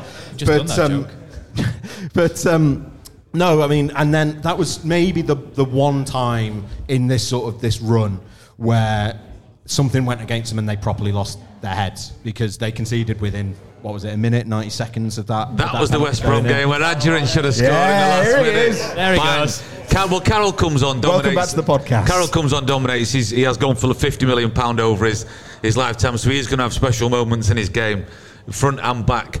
But for 80 minutes, they were fantastic. And let's not forget, West Bromwich Albion still have quite a healthy budget and everything there as well, just unfortunate. Cozzy, what's your favourite away day? Matt, it's got to be the City Ground at Nottingham. Just old school stadium, you're right near the pitch, great atmosphere. But there's nothing like playing at home. The same goes for McDonald's. Maximise your home ground advantage with McDelivery. You in? Order now on the McDonald's app. At participating restaurants, 18 plus, serving times, delivery fee and terms apply. See mcdonalds.com. They got Steve Bruce. I got caught in his press conference as well, going back for that banana again. And he was horrendous as well. I don't know how he inspires any sort of football team at all. But I thought, I wasn't downhearted after that game because they could have nicked it. But you go to West Brom, you draw 2-2 and dominate for 80 minutes. And that's not easy. That's not easy to do. There was a little bit of a hangover after that as well, wasn't there, with that West Brom one? And I think me and you, Stephen, we disagreed slightly, didn't we, on WhatsApp, where I think Johnny's talked about the pessimistic Town fan, whereas the optimistic Town fan was then going, do you know what? The automatics are, creeping up here. Bournemouth aren't that far behind or far ahead. And we came down with a bit of a bump, didn't we? Millwall game, and then really Bournemouth really put sort of a stop to that Millwall performance was not far off that Borough game for one of the worst performances of the season for me. But they just look knackered. I think you and I, Dave, we talked about it and we were like quite consciously like, we're not going to slaughter them here because they've just come off the back of this massive unbeaten. What was it, 17 in the league unbeaten, and they just looked absolutely shattered, to be honest. And you could see that they needed that international break. We knew that Bournemouth, they were unlikely to get anything out of that game. I think what we disagreed on, Matt, was you were saying they can push with automatic, and Dave and I were going, no, it's not going to happen. I think the problem with Bournemouth is everybody kept saying they were wobbling, but they still had more points than anyone else. And they had games on the board, and they were never a realistic target, I don't think, for anyone at any point. But well, maybe I think Forest a little bit late on. But I think what it did give Town at the time was a rabbit to chase, and that was important. That was mentality-wise, that was important. Yeah. But the Bournemouth game as well. I mean, 76 million quid that Bournemouth side on the day. You can't there's not many teams that are going to put Bournemouth to the sword in that division. And I've sort of alluded to it there, but it's literally just occurred to me that we've breezed this far through the podcast and not even talked about the fact that the 75% owner of the club, his businesses went into administration in November, and business just continued as normal. I think that was that could have been a real sticky, turbulent moment for most clubs. And whatever your opinion on Dean Hoyle is, I think it's thank God that he was still had that stake in the club and was able to sort of take it back over at that point. Because I don't think we'd be sitting here talking about a team that finished third if he hadn't been there. So, I think going about what could have been bad moments again. With the draw, West Brom, Millwall and the Bournemouth, obviously international break, I think there was a few people thinking, well, what's going to come after the international break? With not an easy game away at Hull. People were very nervous going into that game. It was a game. Town were atrocious, John. The defender, well, it wasn't fantastic. I was at the game, but we got the 3 points, and then that led on to a fantastic run, which brought us back into really, at some points, looking potentially contending for second place. I think people were really nervous about that game specifically because they'd just, as you say, they'd had that little wobble before the break, and even Carlos Corberan admitted that West Brom game had got to him emotionally. But that whole game as well, when you looked at the fixtures at the time and you were looking at, it's Luton, QPR and Middlesbrough next, it's 3 6-pointers. They have to beat Hull, otherwise they're potentially going to be out of the promotion race in 2 weeks. And you could see what it meant to the players as well. Like, you could see that the players sort of knew that, because the reaction when Toffolo got that goal late on, which some very smart people backed at 40-1, when he got that goal, you could see the relief, and you could see that the players were like, right, thank God, because I think if they hadn't got that goal, I think this season might have ended very differently. Just to add on, it's 2 more dubious penalty decisions that were given. Yeah, and thankfully those were the last decisions that went against sort of very football this season. I think one thing that's not dubious, Dave, is how much quality Tom Lees has brought to Huddersfield Town's defence. I think it's fair to say that if you look back through a lot of people's WhatsApp messages at the end of the season, it was like, oh, what's going on here? It wasn't particularly impressive, was it? From a sexy point of view, is what you usually say, isn't it, Dave? But how good has he been? Well, he normally says it about you, that you're not impressive from a sexy point of view. It's the hair. You're like a big sexy lion. Everything. A lot of what Matt said about Lee Nicholls, funnily enough, you can transfer to Tom Lees. It's being a proactive defender, and he's become quite. We spoke to Dom Howson when he signed, who's our Sheffield United guy, and he was a Sheffield Wednesday guy. Sorry, it's a long night, and he was quite sort of neutral on the signing, but he said Tom Lees is a better player than a lot of people are giving him credit for. He was raving about him. He said of anyone in that squad, to me, he was saying of anyone in that squad who's going to do well, it's Tom Lees. But his ability on the ball, I think, is the thing that not many people were expecting this season, and he's been absolutely brilliant. But it's the calmness. He's become like a clean shorts defender. He's the defender that just deals with things very, very quickly. And you talked about people learning off each other. I think Levi Colwill will have taken an awful lot from playing with Tom Lees this season. Right place at right time. That's the amount of times he was just there, and he's like, oh, who's headed that? Tom Lees. Who scored that goal? Tom Lees.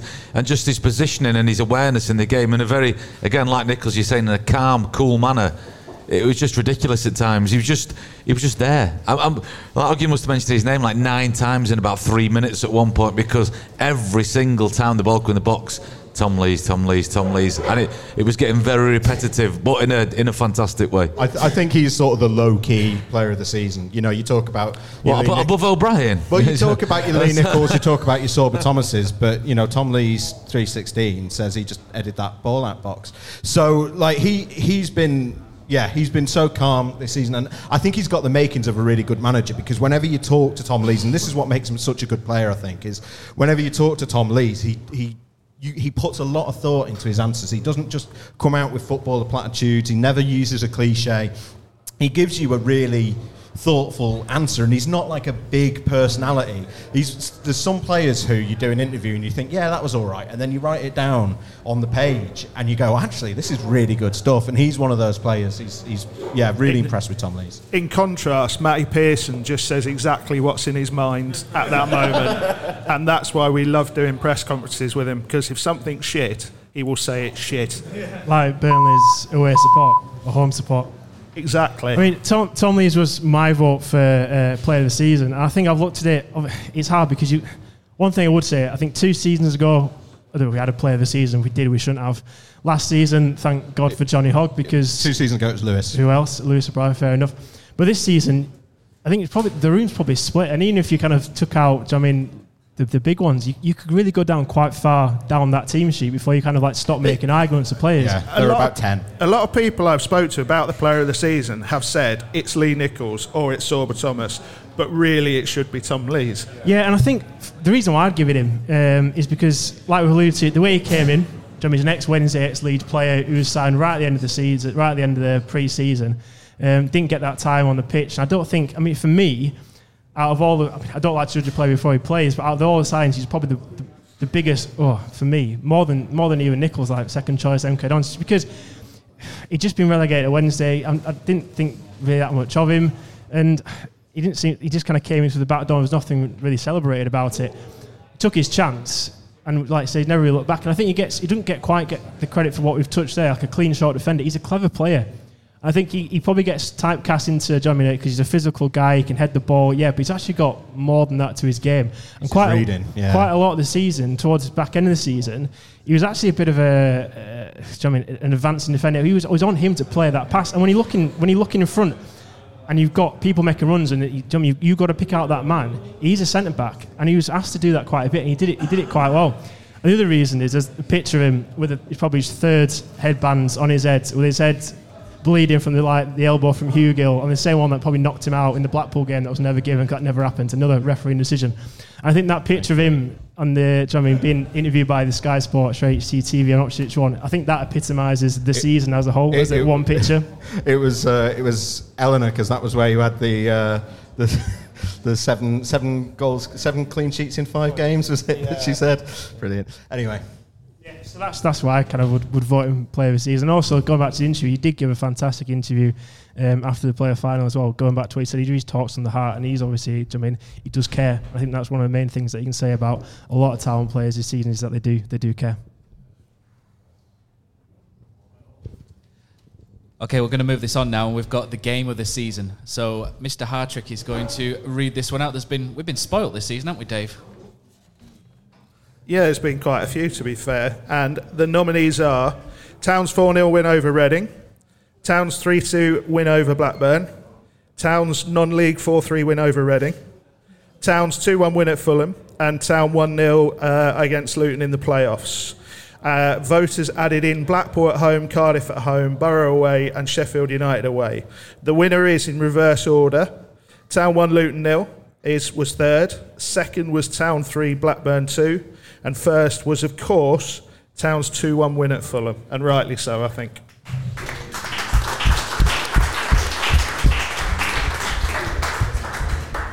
Right, and I think this one here is going to be a foregone conclusion as well. We've got Johnny to read out the shithouse of the season.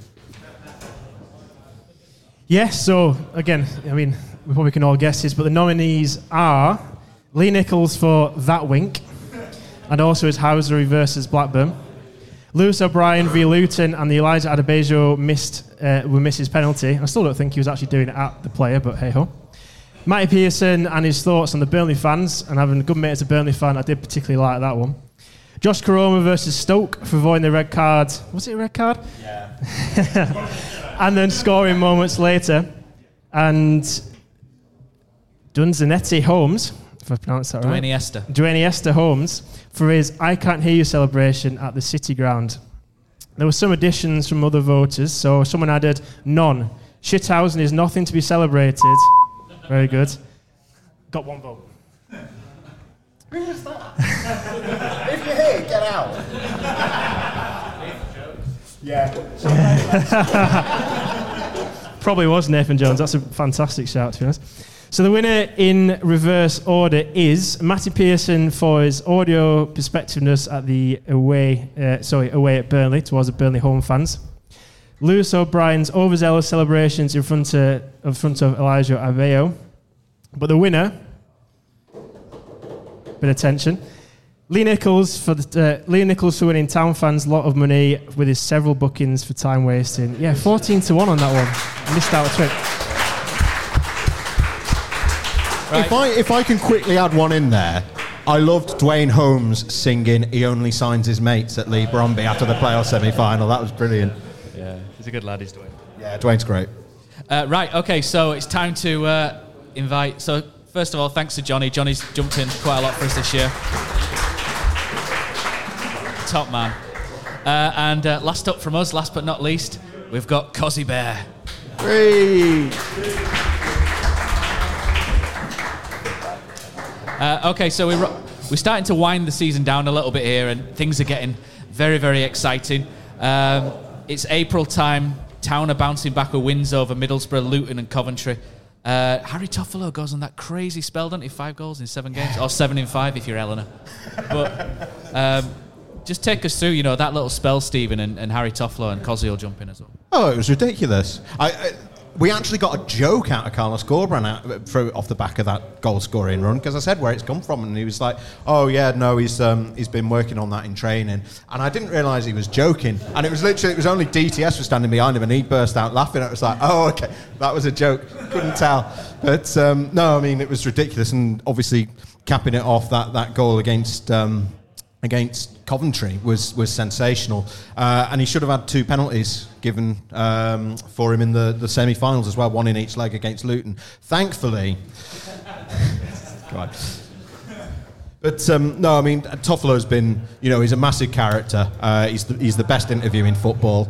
There's not a journalist who doesn't love him, because I'll go into interviews with Harry Toffolo or press conferences and won't prepare any notes, because I know that whatever he wants to talk about will be more interesting than anything else I could have come up with anyway. I don't even need to do stats, because he'll sit there and reel off stats about his teammates. It's like, what a nerd. Yeah, got this lodged. He's got I Love Spreadsheet socks and all. You know what, Stephen Notes? For me, amazing footballer, but the stuff he did with dads, his last few moments, the banner, the celebration pointing to the sky. To me, that were a guy that just got it, and that honestly, you can point to his goals. Obviously, the Wembley, the penalty that one given. But for me, if he leaves us, my lasting memory of him will be that, because in an era where I think footballers, certainly at Town, we seem to have got them guys back who care about the club and stuff, and I just could connect. He brought a tear to my eye, that, and I just thought this was a guy that really proper community footballer, I suppose, like back in the day. So for me, that was my major memory of him. Obviously, he went on fire at the end of the season, but just a good person, really. Yeah, that was when Town signed him from Lincoln. That was like the first thing that the Lincoln City fans and journalists said, was just he's so good with the fans, and you see that on social media as well. And as you say, what he did for Daz was completely above and beyond, and and brilliant to see. It's what football should be for. But we had our criticisms of Toffs at times this season. I think maybe he started the season a bit slower, and it wasn't like he was playing crap. He had COVID. Well, yeah, that was it. Yeah, but like he wasn't playing quite at his best, and it was evident. But you can't argue with his numbers in the end. His goals and assists. Well, again, he's again like Thomas. He's a trier again. He won't give up. He won't stop. And if he's having a bad game, he'll try and influence it. But yeah, he's made a massive impact. I think sometimes he's, like you say, he's one-on-one defending. If his mate's not helping him out, then he does struggle a little bit. He can get caught forward a few times. Cut the chase. Will he be the Town shirt in August, mate? I don't think he will. No. Guys, David, Stephen. I think the problem is, without getting too deep into it, Harry Toffolo is a player who brings, as you've quite rightly said, a lot more than what just happens on the pitch, and that comes with a premium, and it really comes down to whether Town can afford to pay what other clubs would gladly pay him in that division to take him on. And in my heart of hearts, I hope he is, and I think he could be. But it completely depends. He's the type of player that Town could get an offer on that unfortunately they just can't refuse. The way that it works, his agent wouldn't be doing his job if he wasn't looking around at other clubs and seeing, would anyone take him on? What would they pay him? What is that versus Town's offer? Would they play him? I think he would want to play if he were to go somewhere else. Yeah. So I don't think he would go somewhere to sit on the bench. But no, I mean, who knows? I mean, they've triggered that extension, obviously. So worse comes, The one thing I think, to be fair, Cosy, is I think Pippa will definitely go, and I don't think they would let Pippa and Toffolo go in the same window, because it just means completely restructuring wide both sides, and that's just too much work. So that deal, Pippa getting done, which I think will get done, could be the trigger point to go back to Toff and say, okay, we can't pay you exactly what you want, but we can certainly get a bit closer than we are now. On the other end of it is Town do like Josh Ruffles. That when they signed him, and I said this to them, and they said, yeah, we agree, basically, which was, Turton was quite clearly signed as backup to Pippa, but when you looked at Ruffles' numbers in League One, they were very comparable to what Harry Toffolo had been doing himself for Lincoln when he signed. So I think that is sort of to play devil's advocate, the other side of it is that if they did get a decent size offer, because someone would need to pay a fee for Toffolo, then I think they would be quite comfortable with just bumping Josh Ruffels up to first choice. So I think that's the other side of it, and is maybe why, you know, they're looking at it and going, you know, are you worth that extra premium for? Okay, so we finished the season with Bristol City, a good home win. You know, it was quite routine, wasn't it? Decent performance again from town, but I think the most entertaining aspect of that day in particular was a certain somebody at half-time, you know, had a shot on target, which is more than what we had in the playoff final, wasn't it? So maybe you doing a dizzy penalty, Steve. I nearly ate my chair laughing. Lovely. Yeah, I mean, I've talked about it to death, and like, you know, it came last in that poll, didn't it? So I think let's not labour the point. But I'm just glad I got the shot on target. It's all I wanted. And Terry and I have had words, and let's just say we're not on good terms. Okay, I think that's that, isn't it? From Steve? We are really. Just right, so we'll break up this. So we're going to move on to talk about the playoffs. Cosy will take us into the playoffs. But first and foremost is the goal of the season. So we showed a little video beforehand, which probably I over-edited a little bit. But there's been some cracking goals this year. Anyone want to shout out favourite goal? Anybody? No one wants to shout? John Russell. Sorba Thomas against Blackpool for me. Sorba Thomas, Blackpool. Phil? After seeing that again, I do like John Russell. John Russell. I actually thought it was a cross, but that angle looked like Woody's header. Woody's header. Right then. Let's put everyone out of suspense, Cos. In third place, the man with the worst tattoos in football, Danny Ward, is Thunder Beast versus Reading. Second, the aforementioned Mr. Harry Toffolo's goal with the old swinger on his wrong foot against Coventry. But the winner, a beautiful lob by Mr. John Russell versus Luton Town. I think you should commentate it.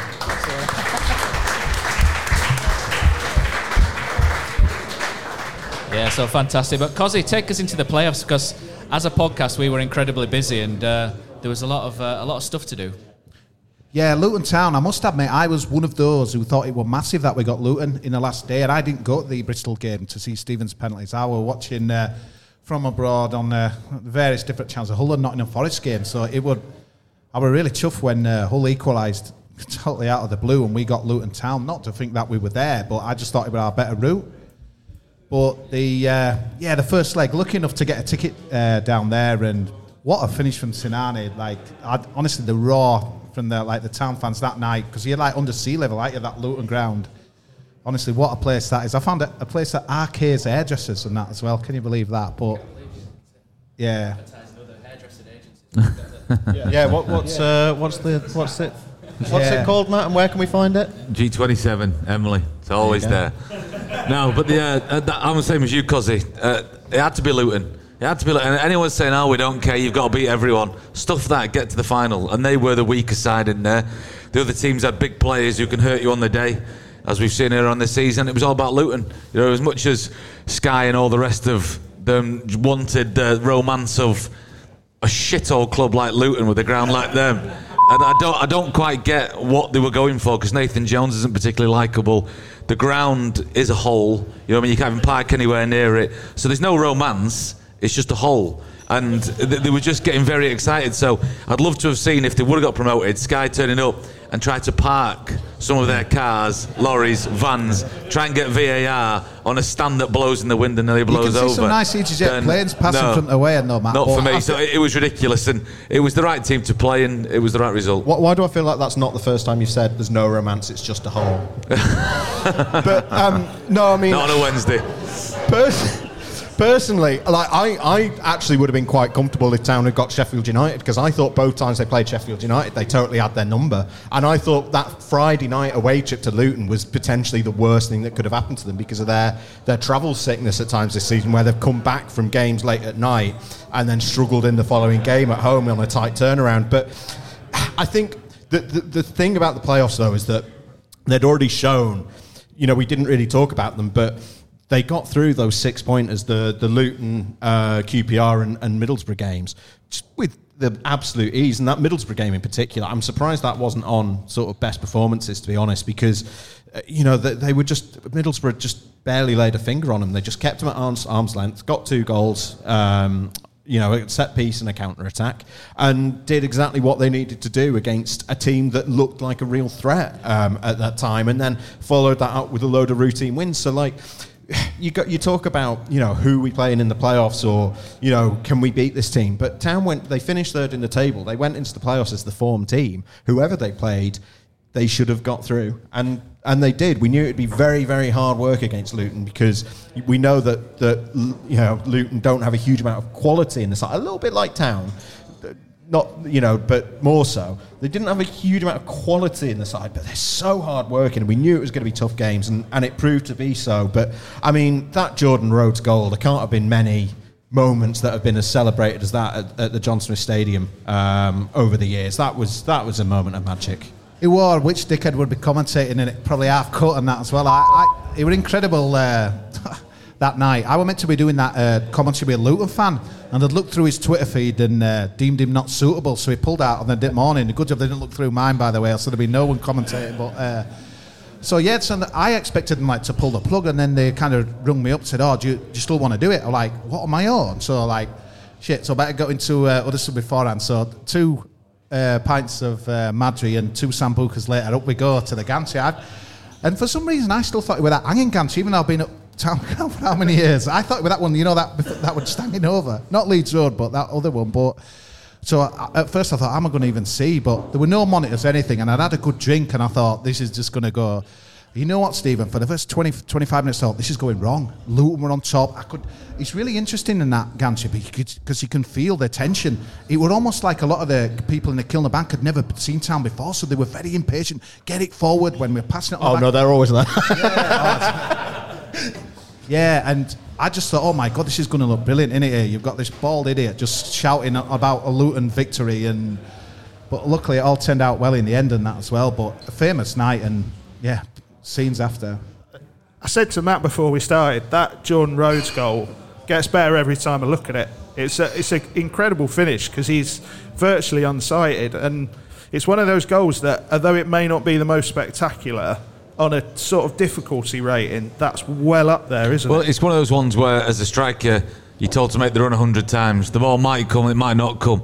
And he made the run because he's ultimate professional, which Jordan is. And that was it. It came off his heel or bottom of his studs, whatever it was. You knew it would, didn't it? That side of that killed the bank. It was the best feeling. He could ball that up and drink it. He knew it would in. Some players give up. Some players give up on things. They think, I ain't going to get there. He's gone go gadget leg. You know what I mean? He's got there. And he's just ended up in the back of the net. And it was great with Jordan as well, because he had a tough start to the season. I spoke to him when he did his back in.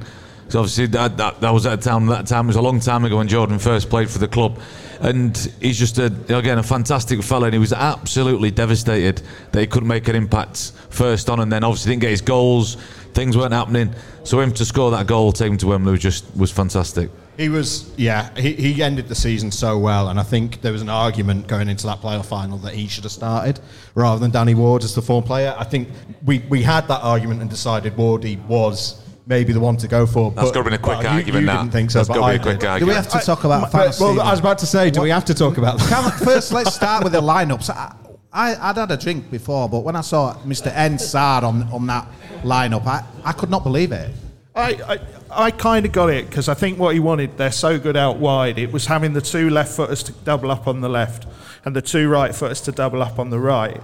But yeah, when you see Naby's name on a team sheet, bless him, it does give you certain thoughts and feelings. It was Pieper's name on the team sheet that did me. He shouldn't have been on the team sheet, because he just flies to deceive. He's got a trick in him, and the second trick is gives it straight back to the opposition. He doesn't cross. That shot hasn't landed yet from near the end. You're and it's like, what are you doing now? Again, it just, since he got injured, that big injury he got, he come back a totally different player. It's like, and I thought, where's he gone? And he does nothing, and Ollie Turton should have started, and I think Russell should have started as well. So Naby's hour wasn't a problem for me. It was Pieper playing and Russell not playing. Did you guys have any screens like watching the game? Yeah. Because that was the most heartbreaking thing, because obviously you guys wouldn't have seen it unless you had Sky Go, but I was sat, as you do, next to Lee Entry and Danny Don Goodman, and they were lip reading. I said, that's a penalty. Yeah. And then when Moss took for age, I thought, he's going to give it. 98.5% of the world said it was a penalty. We were watching the replay, and it was like, he's got to give this, because it's a clear touch. No. But no, I mean, we can talk about those refereeing decisions, but I think you almost don't need us to. We all know they were wrong. You know, even Forest players were saying it was wrong. You know, like there's no debate or interest to be had in talking about. It was embarrassing. It was embarrassing, but both teams were crap on the day as well. But that's regardless. Football turns on a moment. Football turns on something. You get confidence. You get your chest out. You scored your goal. You've got your pen. Even if you miss it, you know what I mean. You still feel like you've got a chance of getting back in the game again because you're going to get something.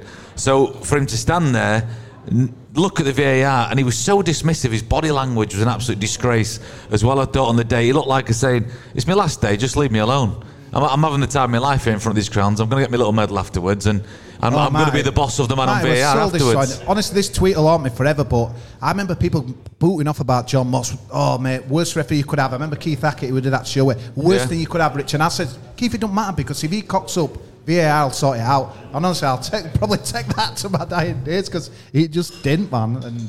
But you've got to move on, haven't you? And not yet. No, but give it a couple of weeks. There's nothing worse than that play. You know, last 5 minutes when it's just slipping away. I know it's sport and why we love it, but it was sort of take because we hadn't lost to a better team. But that's what it is. And Sheffield United could have said the same in 2012. Reading 2017. It's just the way it is. You get beat 3-0 and you're out of the game. Fine. Yeah, it's the way it is. You get beat 1-0 and you get two shitty decisions like that. I'm afraid it's a lot harder to deal with. The players were devastated. They were absolutely devastated. You could see it in every one of them. We spoke to 3 or 4 of them. Some of the stuff they said was non-printable. They really it anyway. They really did feel it. And the thing is, because it's an unquantifiable thing to say, you know, you've got your club back or you feel like you've got a team that cares. But even me as trying to be an invested neutral, basically, you could see the pain on them. You could see how much it hurt them.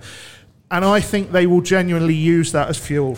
I really do. It's what Dean Hoyle was saying today when he put that his latest update out. He was saying, you know, we were here in 2011 and then we went up the following year, and they used it to turn it around. The thing I hope is that going into next year, I feel like that playoff final, I know that there's the decisions we talked about, but I kind of feel like there might be a few players that come away from that game thinking we could have done more here, because they were 1-0 down, chasing the game, and even 15 minutes from time, they were getting up the wing, getting into good crossing positions, and there'd be one person in the box. I think Carlos could have done more, Steve.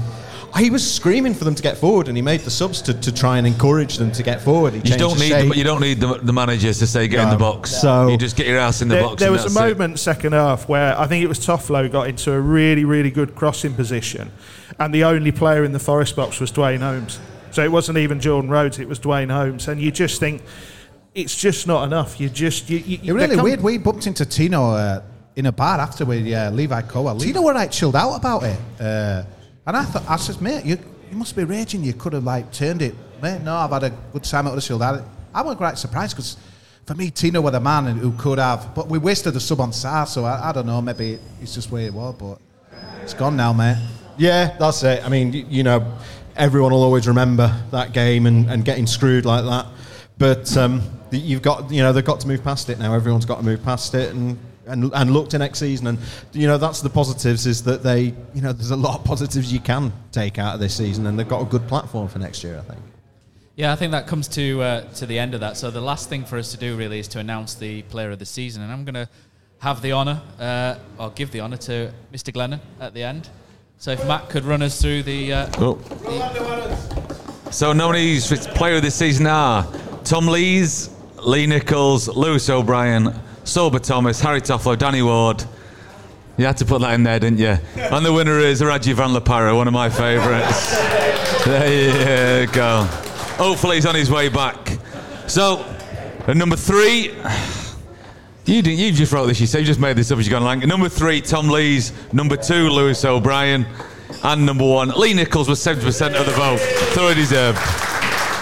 You tell you what, you can't argue with any of them, to be fair. All been superb.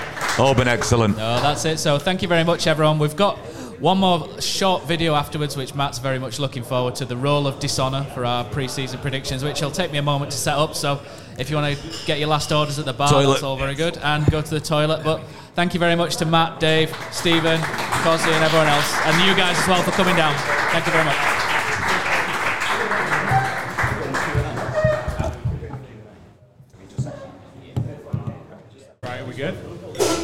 Okay, it is. So Cozzy's asked what's happening with James McAtee. They're interested, but there's a lot of work to be done, basically. So, as with any loan, it's up to Man City where they send him. So, it's as much as trying to convince the player where he wants to go, it's doing a job on City that this is the best place for him. And unfortunately, he's one of those players who there's, like all the best loan players, there's loads of interest in him, including, and this has been reported, Brighton and Hove Albion are after him for a permanent, Dave, aren't they? Dreadful club. Yeah, so, tell us about the Brighton. Just as far as I know from the Brighton side, Cucurella is wanted by Man City, and Man City are going to chuck him into the deal because we've been after him for a while. So I think with City, they like to try and loan players out into a top division somewhere. They've got sister clubs, haven't they? Yeah, so I know Town are interested. I know he's a very good player, but I think it's a bit of a long shot. Yeah. So it's not to say it won't happen, but there's work to be done there, basically. Yeah, but who cares about transfers? What you guys really want to talk is you want to ask these guys a question. Does anyone here want to ask one of these guys a question? Okay, a few hands, lovely, great to see. Professional as always. Go on. So say your name, where you come from. I think one or two people know me. I'm Stan, aka Polish. Yeah, I love Ken Davey. Absolutely top man. Yeah, aka Polish hippie from down the mark. Can you hear me? Ken Davey, when he had us as a club, Boothie scored a hat-trick one week, and he was showing someone around the club, and Boothie was sat in changing rooms, and he came in and he says, "Oh look," he says, "it's first team change room." He says, and here's our star striker, Paul Booth." Hello, Ken. Yeah, right, okay. There were a number of times when, during the course of the season, we've gone ahead. Obviously, we lost 2-1 down at Cardiff. Home games stand out in particular. We went 1-0 up against Swansea. We were absolutely battering them. We were battering Stoke, went 1-0 up. We were battering QPR, went 1-0 up, then 2-1 up. And then, inexplicably, we sat back. Do you think those games might have cost us automatic promotion? You heard him. Did those games cost us automatic promotion? Steve, you're on your laptop, so I'm going to come to you first. Yeah, I'm getting the numbers on it really, because I've got my spreadsheet here. It was a bit of a pattern at one point. There was a run, particularly sort of November through to sort of the end of January, where they dropped 13 points from winning positions, and it was an issue. It started with that Peterborough game, but that Stoke game you mentioned was sort of the end of that run. They then had a good spell where they were able to see games out, or at least get a draw out of them. Likes of West Brom and QPR and those were the last two after January where that happened. So I think you can make that argument, but on the other hand, if you look at the numbers for protecting leads, they actually did quite well. It's I think when it's your club, you pay a lot of attention to it, but you don't pay attention to when other clubs go ahead and then end up drawing. You don't think about that's a pattern for them, or they've dropped loads of points from ahead. And Town's record, and their record coming back from behind, was also really, really good this season. They were, I think them and Coventry were the best in the division for getting points from behind.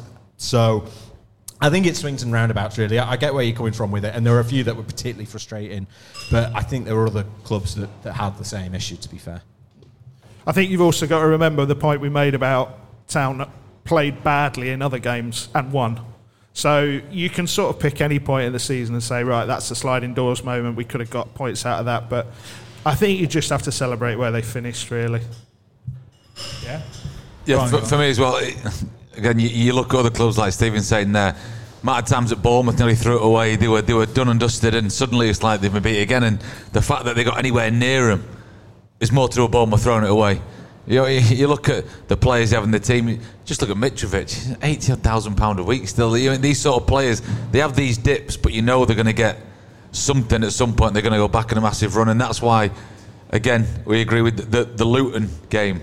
they didn't have those magical players that other clubs have paid a lot of money for. So special moments at times where you threw it when you didn't have that extra bit of quality. I think that's where maybe Town lacked a little bit, that little bit of stardust, which obviously Sober Thomas and a couple of players did bring. So you've got to realise that the season was magical and they were always going to be found wanting at certain times in the season. And it was just unfortunate that, they did throw a couple of games away. On the grand scheme of things, I think they were pretty consistent. Okay, yeah. Is that covered, Matt? Yeah, what I was going to add was I get where Stan's coming from as well. A lot of it happened sort of October, November, December time, didn't it? And you could see visibly Huddersfield getting pushed back slightly in games as well. And I think John Russell added quite a lot into Huddersfield Town's midfield because it was about really an element of control within that midfield. And Russell really... Huddersfield are quite profligate, if you like, in terms of short-range passing. There's a lot of people try to give and go really quickly and quite a lot of mistakes, and that's what caused us to get pushed back. And I think John Russell's introduction in January, or Carol Eiting's as maybe what was planned, really helped gain more control in a foothold win game, which meant that happened less as the season went on. Fantastic. So next question, put your hands up. Okay, I'm going to go to you here. Come with me, and you'll see a world of pure imagination. Okay, so what's your name? Where you come from? How is your perfect Sunday? Is it Sunday? No, it's all right. Sorry. So first of all, thank you for... It's been great to be part of the third best podcast behind Under the Cosh and Movies, Beer and Banter. This question's directed at Mr. Glennon. I had the pleasure of seeing you rolling back the years at Longfield at Golka. Golka, yeah. Just a few weeks back. And this is it's totally off topic, but which player surprised you the best or the worst in seeing Dean Gorey? Because he's as big as he's wide now, isn't he? Well, he's not as big as Clyde, but Mr. Devine, yeah. But out of those players that played that game, because it was brilliant to see all those players sort of rolling back the years, which sort of players sort of still lived on in your memory? I think Vineyard up front, because he's massive and he's in his 50s, but he always says he wants to play 90 minutes. He always plays the full game, and people like that. There was a few, and you talk about Dean as well, and he was excellent. He was excellent. You know, I mean, the cricket lad. He was not too bad either running around. But yeah, just those two. Chris Billy, he couldn't run that fast when I played with him at Carlisle, and that was 15 years ago as well. But it's great to play them games. It's great because you see that quality, and you get teams like Golka, and you play these other sides, and young whippersnappers turn up, and we'll sort these fat bastards out. These old lot. We'll sort them out, and then quality shines through. You end up beating them 3 or 4-0, and it's always good fun, them games. Were you the only player who's in better shape than you were in your playing days? I knew that was coming. We did say that. Probably yes. Well, to be fair, the show was very forgiving. Phil, tell us about Clyde Varnard. I heard there was an interesting photo doing around. Oh, I heard about that as well. But no, he was the ultimate professional, of course. He got a bit excited on the day, but he was fine. His shorts were just a little bit too short, shall we say. Right, we'll move on from the shorts. Next question, anyone, hands up? Okay, I'm going to come to you. Yes, come on. He's got very short legs. Okay, what's your name, where you come from, what's your perfect Sunday? I'm sure it's not Sunday. I'm Christopher Schindler's dad. Christopher, yeah. You're Chris Schindler's dad? Yes. Wow. Right, okay. Yeah. What? Can we have proof? Well, no, not really. There was, the guy who took part before, there's some sort of spurious suggestion it looks like Christopher Schindler. Yeah. I thought somebody might get it, but if it sort of fell flat, didn't it? Right, my question, I'll get to that. I think on the whole, we can say the squad exceeded expectations last season. One player who actually did disappoint me, given the season he had before, Josh Koroma. Maybe it's a bit like Carol Eiting, perhaps he was a good player in a not-so-good team. I am delighted that they've actually triggered the extension to his contract. But what does Josh Koroma have to do next year to get a new contract and to get Matt to blow his conch again? I'll start with that if you don't mind. Matt, get off your conch. Stop touching your conch. Right, okay. Yeah. You heard that. Go on, Glennon. For me, I don't know if he... obviously, if anyone does listen, I pretty much say what I think. And I think he thought he was better than he was. I thought he didn't work as hard as he could have done. I think at times he thought it was just going to happen for him. He's obviously had his head turned somewhere else, and he wasn't the same player. He'd forgotten that he was someone that came from Leyton Orient and now he's playing for Huddersfield Town in the Championship, and he should have worked harder. Carol Lighton was different. Carol Lighton did work hard. Carol Lighton was a sort of player that wanted to do well. It just didn't quite happen for him. For me, Josh Koroma is someone I've seen 1,000 times before, where they have that really good end of season. He did massive part in keeping the club in the Championship, let's not forget, and then ran with it, I think, last season, and it didn't work for him. Matt, I didn't ask the question, so don't direct it at me. I think he doesn't do enough defensively for Carlos either, and I think that is one of the main reasons we saw him sort of bombed out the team, because if he's not scoring goals and making assists, and he wasn't, he doesn't give you as much off the ball as a Dwayne Holmes or even a Danel Sinani, who you know, for all his limitations, did actually, you know, work hard defensively. So I don't know. I think Josh Koroma could come good again. I think you and I both have mind, Dave, that like he could easily go and score 20 goals next season. But I think he looks, at the times last season, he looked like he was, and I don't mean trying too hard, I take what you're saying, Matt, but like trying too hard to make something happen, trying too hard to, like, you know, he was taking on shots he shouldn't have taken on dribbles he shouldn't have taken on. I think he just needs to calm down a little bit and try and let the game come to him at times, and know that, like, if he does work hard, he is going to get those chances. He doesn't need to force the issue quite so much. I agree with that. I think he's got a clear plan in terms of how he plays, and it didn't quite work for him this year, and again he forced too much. And I think when you're not in the team and you're trying to get back in the team, sometimes you're trying to do too much, and it didn't work. What obviously we all know, I've spent a lot of time on the bench, and what I look at is his attitude, and his attitude just didn't seem right. You've got to, if you're in that position where you're not playing, when you enter the field, you've got to take that chance, because there we go. Because you've got so many other players who are playing well and who want it, and you can't just live off past glories, because you're only as good as your last game. And for me, Matty's nail on the head. We see so many players who are exactly like that, and there's zero consistency. Again, probably why you're playing where you're playing. And his, you know, the big thing for him next season is that he's got to show that he's back to what he was like before. You've got to work hard for your place. No matter how much quality you've got to work hard for your place and be that better player.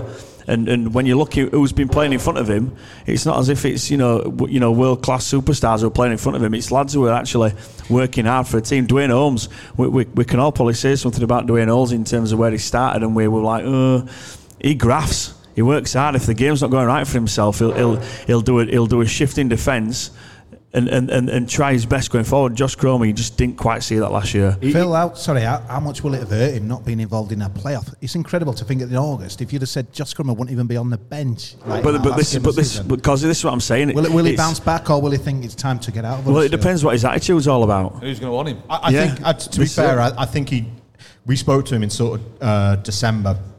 And to be fair to him, he acknowledged that he wasn't having a good season and he hadn't been playing well, and that the only way he was going to get, you know, I know that's what players say all the time. Yeah, exactly.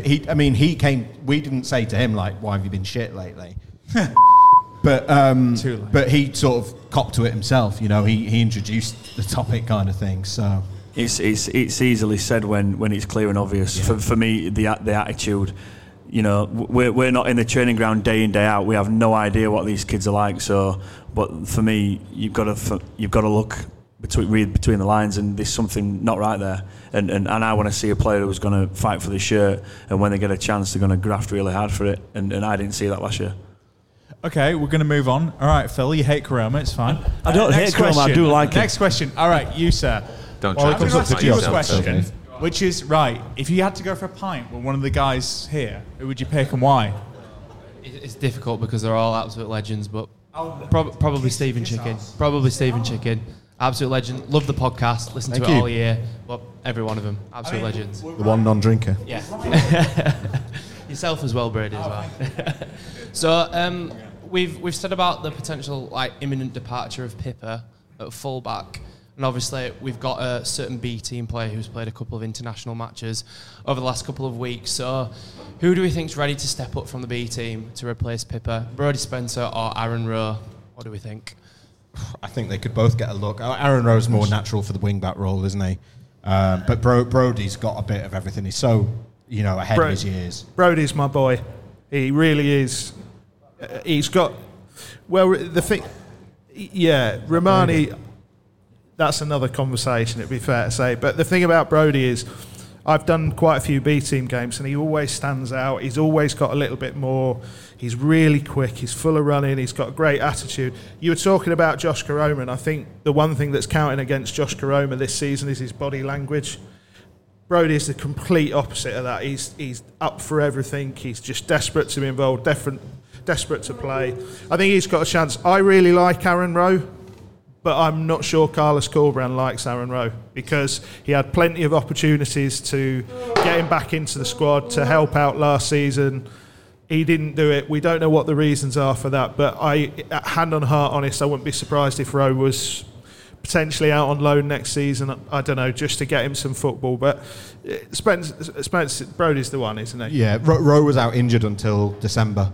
He had a similar thing to Pat Jones, so he missed 7 months of last year, to be fair to him. But he's come back and he's been quite inconsistent for the B team, I think it's fair to say. Which is, he's a bit like that anyway. We watched him play against Newcastle, and he got fouled in about the 3rd or 4th minute. And he then spent 96 minutes trying to nutmeg the lad who fouled him at every single opportunity instead of actually getting on with the game.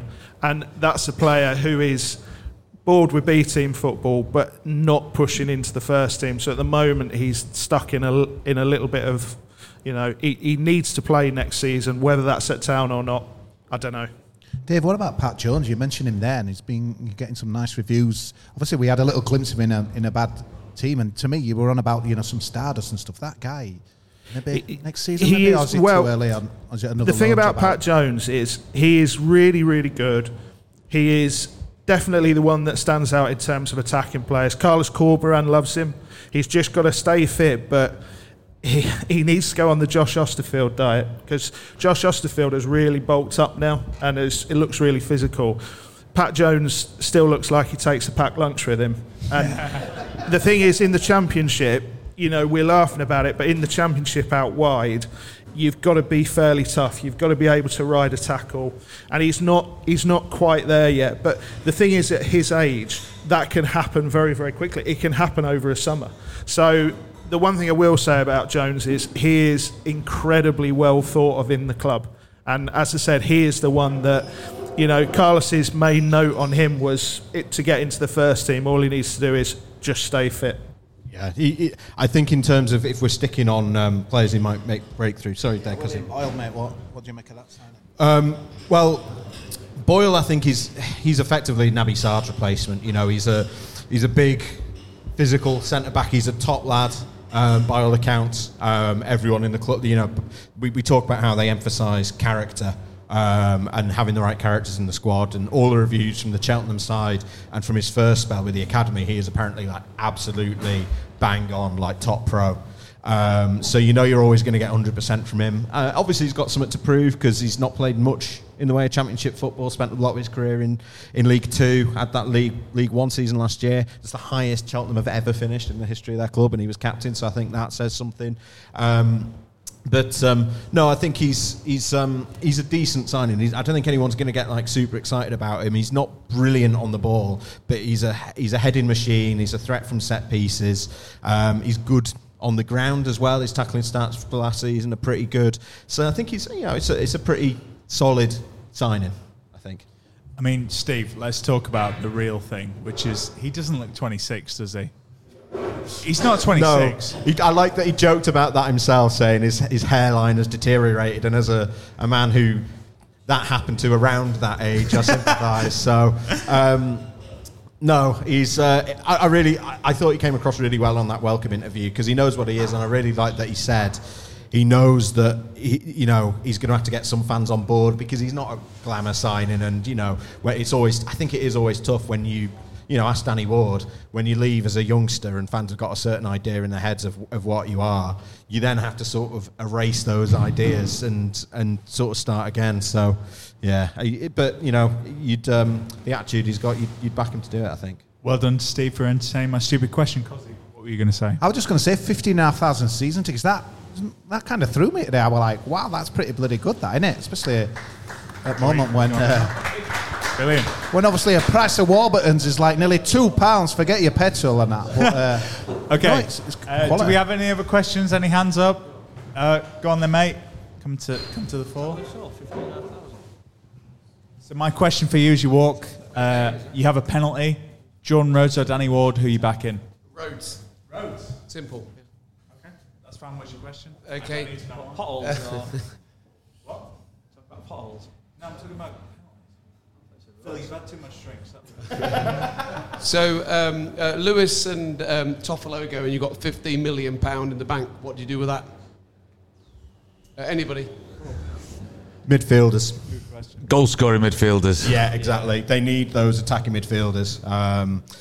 I think even if Lewis were to stay, that's the position they have to recruit for because, again, we had mixed views on Danel Sinani, but they don't have a player that can do that role now. Like Brahima Diarra, I think might get looked at, but I think he's maybe a big ask for him to step up at this stage. And they need someone of that who can play that Sinani position, but they need someone who can play number 8 role as well because they've got ball players and they've got number 6s. Etienne Kamara is another player who we might see a bit of. He's been training with the first team the last few months. Apparently he's done pretty well. But they need those players that are willing. They don't get enough goals from midfield. They don't have that 8 to 10 goal a season midfielder who's going to make runs into the box, Frank Lampard style, and smash it in. No, not for the money. If it had been, it's 1.5 million. 1.5 million was the amount, and I don't think it was worth that. I think you can get better for that. Cosy, as a fan, what was your opinion of Sinani? Because I saw every game he played last season, and I still don't know if he's a good player or a bad player. Totally agree, mate. I mean, his finish at Luton in the playoffs, he were like, that shows what he can do. He saw it against Peterborough, but he's one of those players like he just. If he wasn't doing that, he was just very rarely involved in that as well. And I think for your opposition, you're not too kind of worried about him. But it's always one of those, I think, where potential and you don't play for Luxembourg if you're a bad player, Dave, as you know. But it's one of those. It's like, can you? I think 1.5 million. Like you say, could you get better? You probably could in that as well. So it's I don't think it'll be a Norwich's team next season, do you? I think it'll be out of there. No, the two footballers here at the end. Going back to that question, I wanted to ask: would you try to replace Lewis O'Brien, or would you just try and set your midfield up differently? Because I'm not sure he's replaceable. He's not, but yeah, I would try and bring someone else in. But as we talked about, someone who can score goals as well. We're not talking hatfuls of goals. We're talking between 6 and 10. That's it. Just get someone who can just, again, drive forward. Yeah, you're not going to replace him with the budget. He's talking about 15 million there. You're not going to replace him. If you want a couple of other players in as well for that kind of money, you've got to either drop lucky. The scouting's been superb this season anyway. So you've just got to try and find someone who can try and at the back of the net and just realise you've got to be either very lucky or just realise that it's not actually going to happen. You're going to have someone as good as that. What they need is, I think I said this on the podcast, is the player that Juninho Bacuna should have been. Like, because, people know... Juninho Bacuna with a heart, you mean? People know that Juninho Bacuna drove me mad. But to be fair to him, he did get those sort of 6 to 10 goals a season, and you can't fault him for that. And I think they miss that in this team. If there's something missing, I think it's that. Hey, Phil, you're not as big on O'Brien as maybe others are you? I'm calling you out. Sure. I think that's a really good question. That's got me thinking straight away in terms of I'd be a horrendous manager. I really would. Because, are they going to spend 15 million straight away? If you got 15 million, are the club going to spend it? No, they're not. What's the wage bill? It's only small. They're not going to spend any more on the wages than what they're spending. They're lowering it. So you start thinking then, well, actually, how much would we have to spend and what do we need? And I just think we've got a lot of good young players coming through. I say this all the time here, it must sound boring, The young kids to come through. Lewis O'Brien came through. We give him a chance. Etienne Kamara. We've got some mates inside the ground who talk very highly of the 23s. So it sounds really exciting from what they're saying. So I have no idea what I would do with that money to spend. I really don't, because we're not that kind of club. We're not going to bring in some massive signings. So where do you go? But I think it is clear that we do need something a little bit more in midfield. I don't think our midfield's as strong. Go into it now. I don't think our midfield's as strong as what we'd like it to be.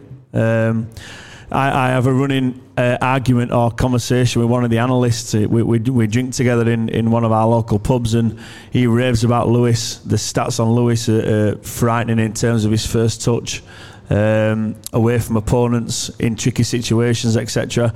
My issue with Lewis is just his decision making in the final third, and sometimes the simple 5-yard passes that should be made really easily, sometimes are just given away, and I can't get my head around that for a player that we're talking about moving into the Premier League, and it's easy for us to say because I'm retired and fat and old, but it's, for me, if you're looking at that standard, I don't know whether Matty agrees, but you've got to be bang on.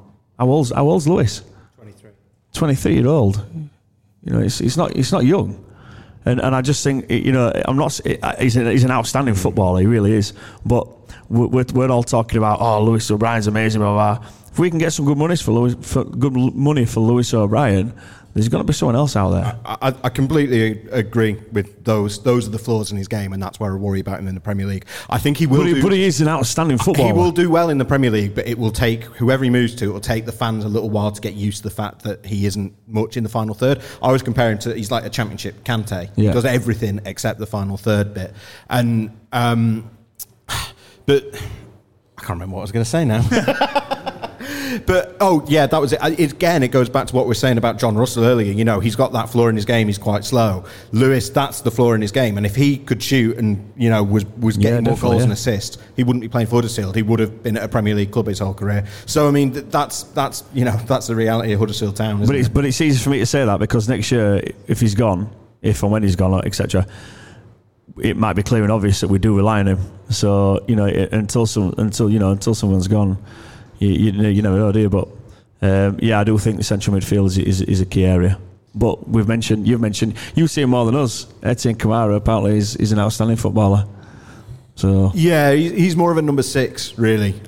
He's very tall. He's decent on the ball. It's very hard to get the ball off him, and that's one bit that he can maybe replicate a bit with Lewis. Some of his passing out to the wings isn't brilliant at times, and he does throw himself into tackles sometimes. Academy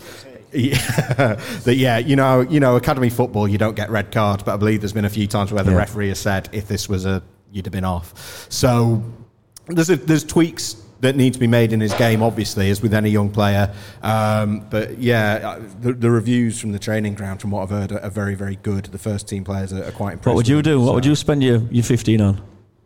Who asked? I ain't got a clue. So you're as bad a manager as me, then. Beer. For the first stuff, I don't know. I think personally, I love Lewis O'Brien. I think he's awesome, but I think he's going, and I think Tofola's going too. So I think there's an element of recognising that and embracing it to an extent, as it were. They'll have a plan. But I think there's always a positive to take from situations. I think there's, I think both of those players deserve to move on and do what's next, and you've got to just. Stan's got okay. I think Carlos is going to do a good job with those decisions. Yeah. Okay, so we're going to. I don't know is the real answer. We're going to take final question. I mean, pause. I don't know if you got this, but I think Phil hates gingers. That's what I got from that. He doesn't like Lewis O'Brien. Okay. I think he does. I don't. Phil? All right. No, I know he's right here. No, I was just going to say, just before we move on, I'm surprised no one mentioned a centre forward to come in as well, because I think it's central midfielders, a left winger. Yeah, I think we need some. Just coming back to the question of who we sign, I think a centre forward that gives us a little bit something different than what we've got. Maybe someone who could play on the shoulder. I think the centre forward. I think the centre forward, it needs to be like an up and comer who maybe isn't going to start ahead of Warden Rhodes this season. Ishmael Miller, but who can push her? Yeah, he must be available. I mean, Hudlin's going to go through the B team, but he really would be something difference, 6'9". So yeah, I want to keep an eye on. Okay, final question. You've got the final question, so it better be a good one. It's a bit of both, really. About Lewis O'Brien, I'm probably going to reveal my age a bit here, but I think Lewis O'Brien is probably more in the mould of a Peter Hart, Mickey Kennedy, Steve Doyle type of player, rather than Brian Stanton. He's great as a defensive midfielder that breaks up play and sets up attacks, rather than a goal-scoring midfielder. Again, revealing my age. But in terms of next season, are we going to have a 92-93 season where we have a hell of a hangover from a playoff loss, or are we going to have a 2011-2012 season, kick on from a playoff defeat and hopefully get into the Premier League next season, or maybe something in between?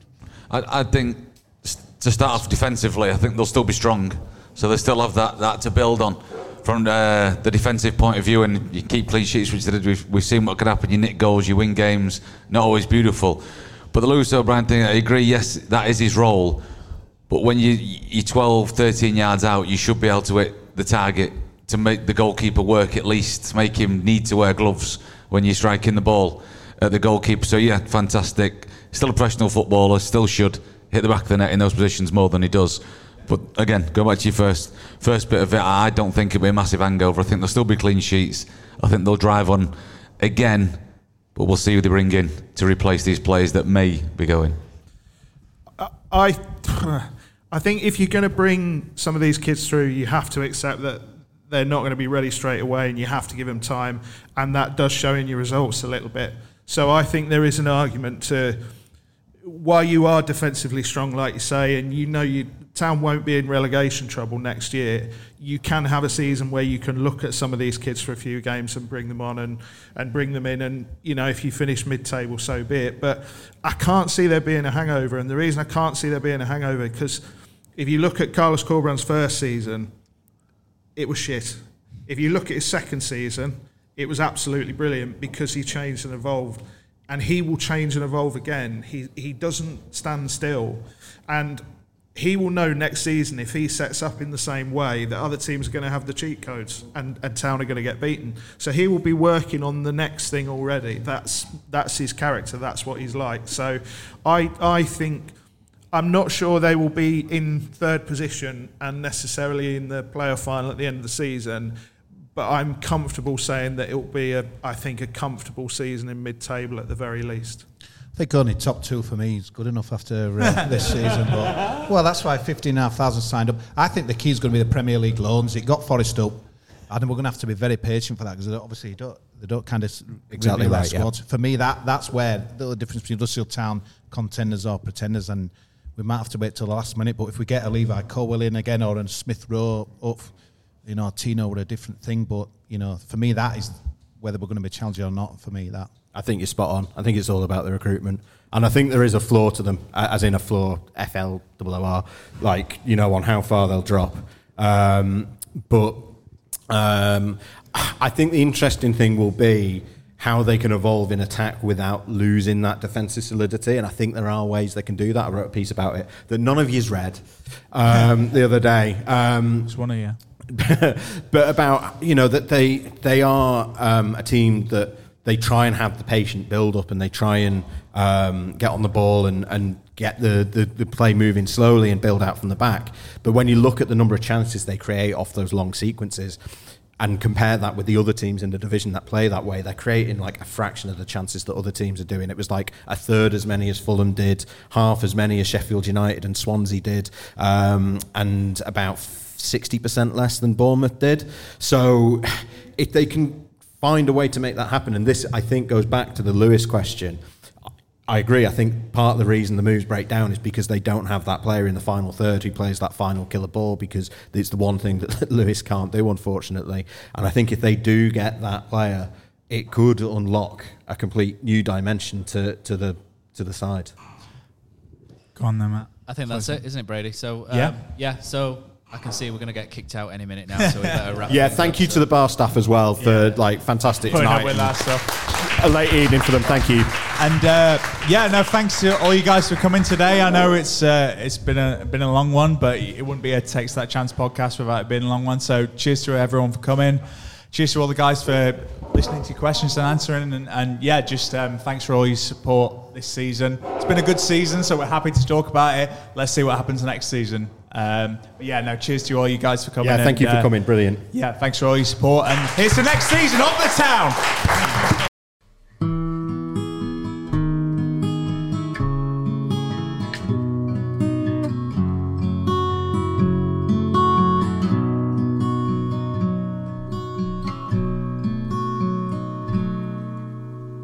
There's a team that is dear to its followers. The colours are bright blue and white. They're a team of renown, and they're the pride of the town. And the game of football is their delight. And all the while upon the field of play, thousands loudly cheer them on the way. Often you can hear them say, who can beat the town today? And then the bells will ring so merrily, and every goal shall be a memory. So town, play up and bring that cup back to Huddersfield. So town, play up and bring the cup back to Huddersfield.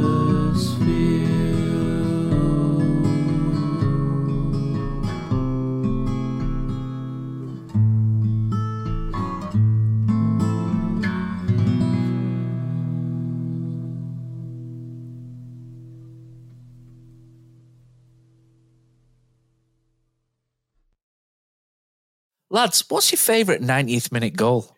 Got to be Hefele against Leeds. A shot from Moy and sliding in at the death, Michael Hefele. Great finish to the game. Shared with my family, only made better by ordering McDonald's via McDelivery afterwards. 3 points, McNugget share box, spot on.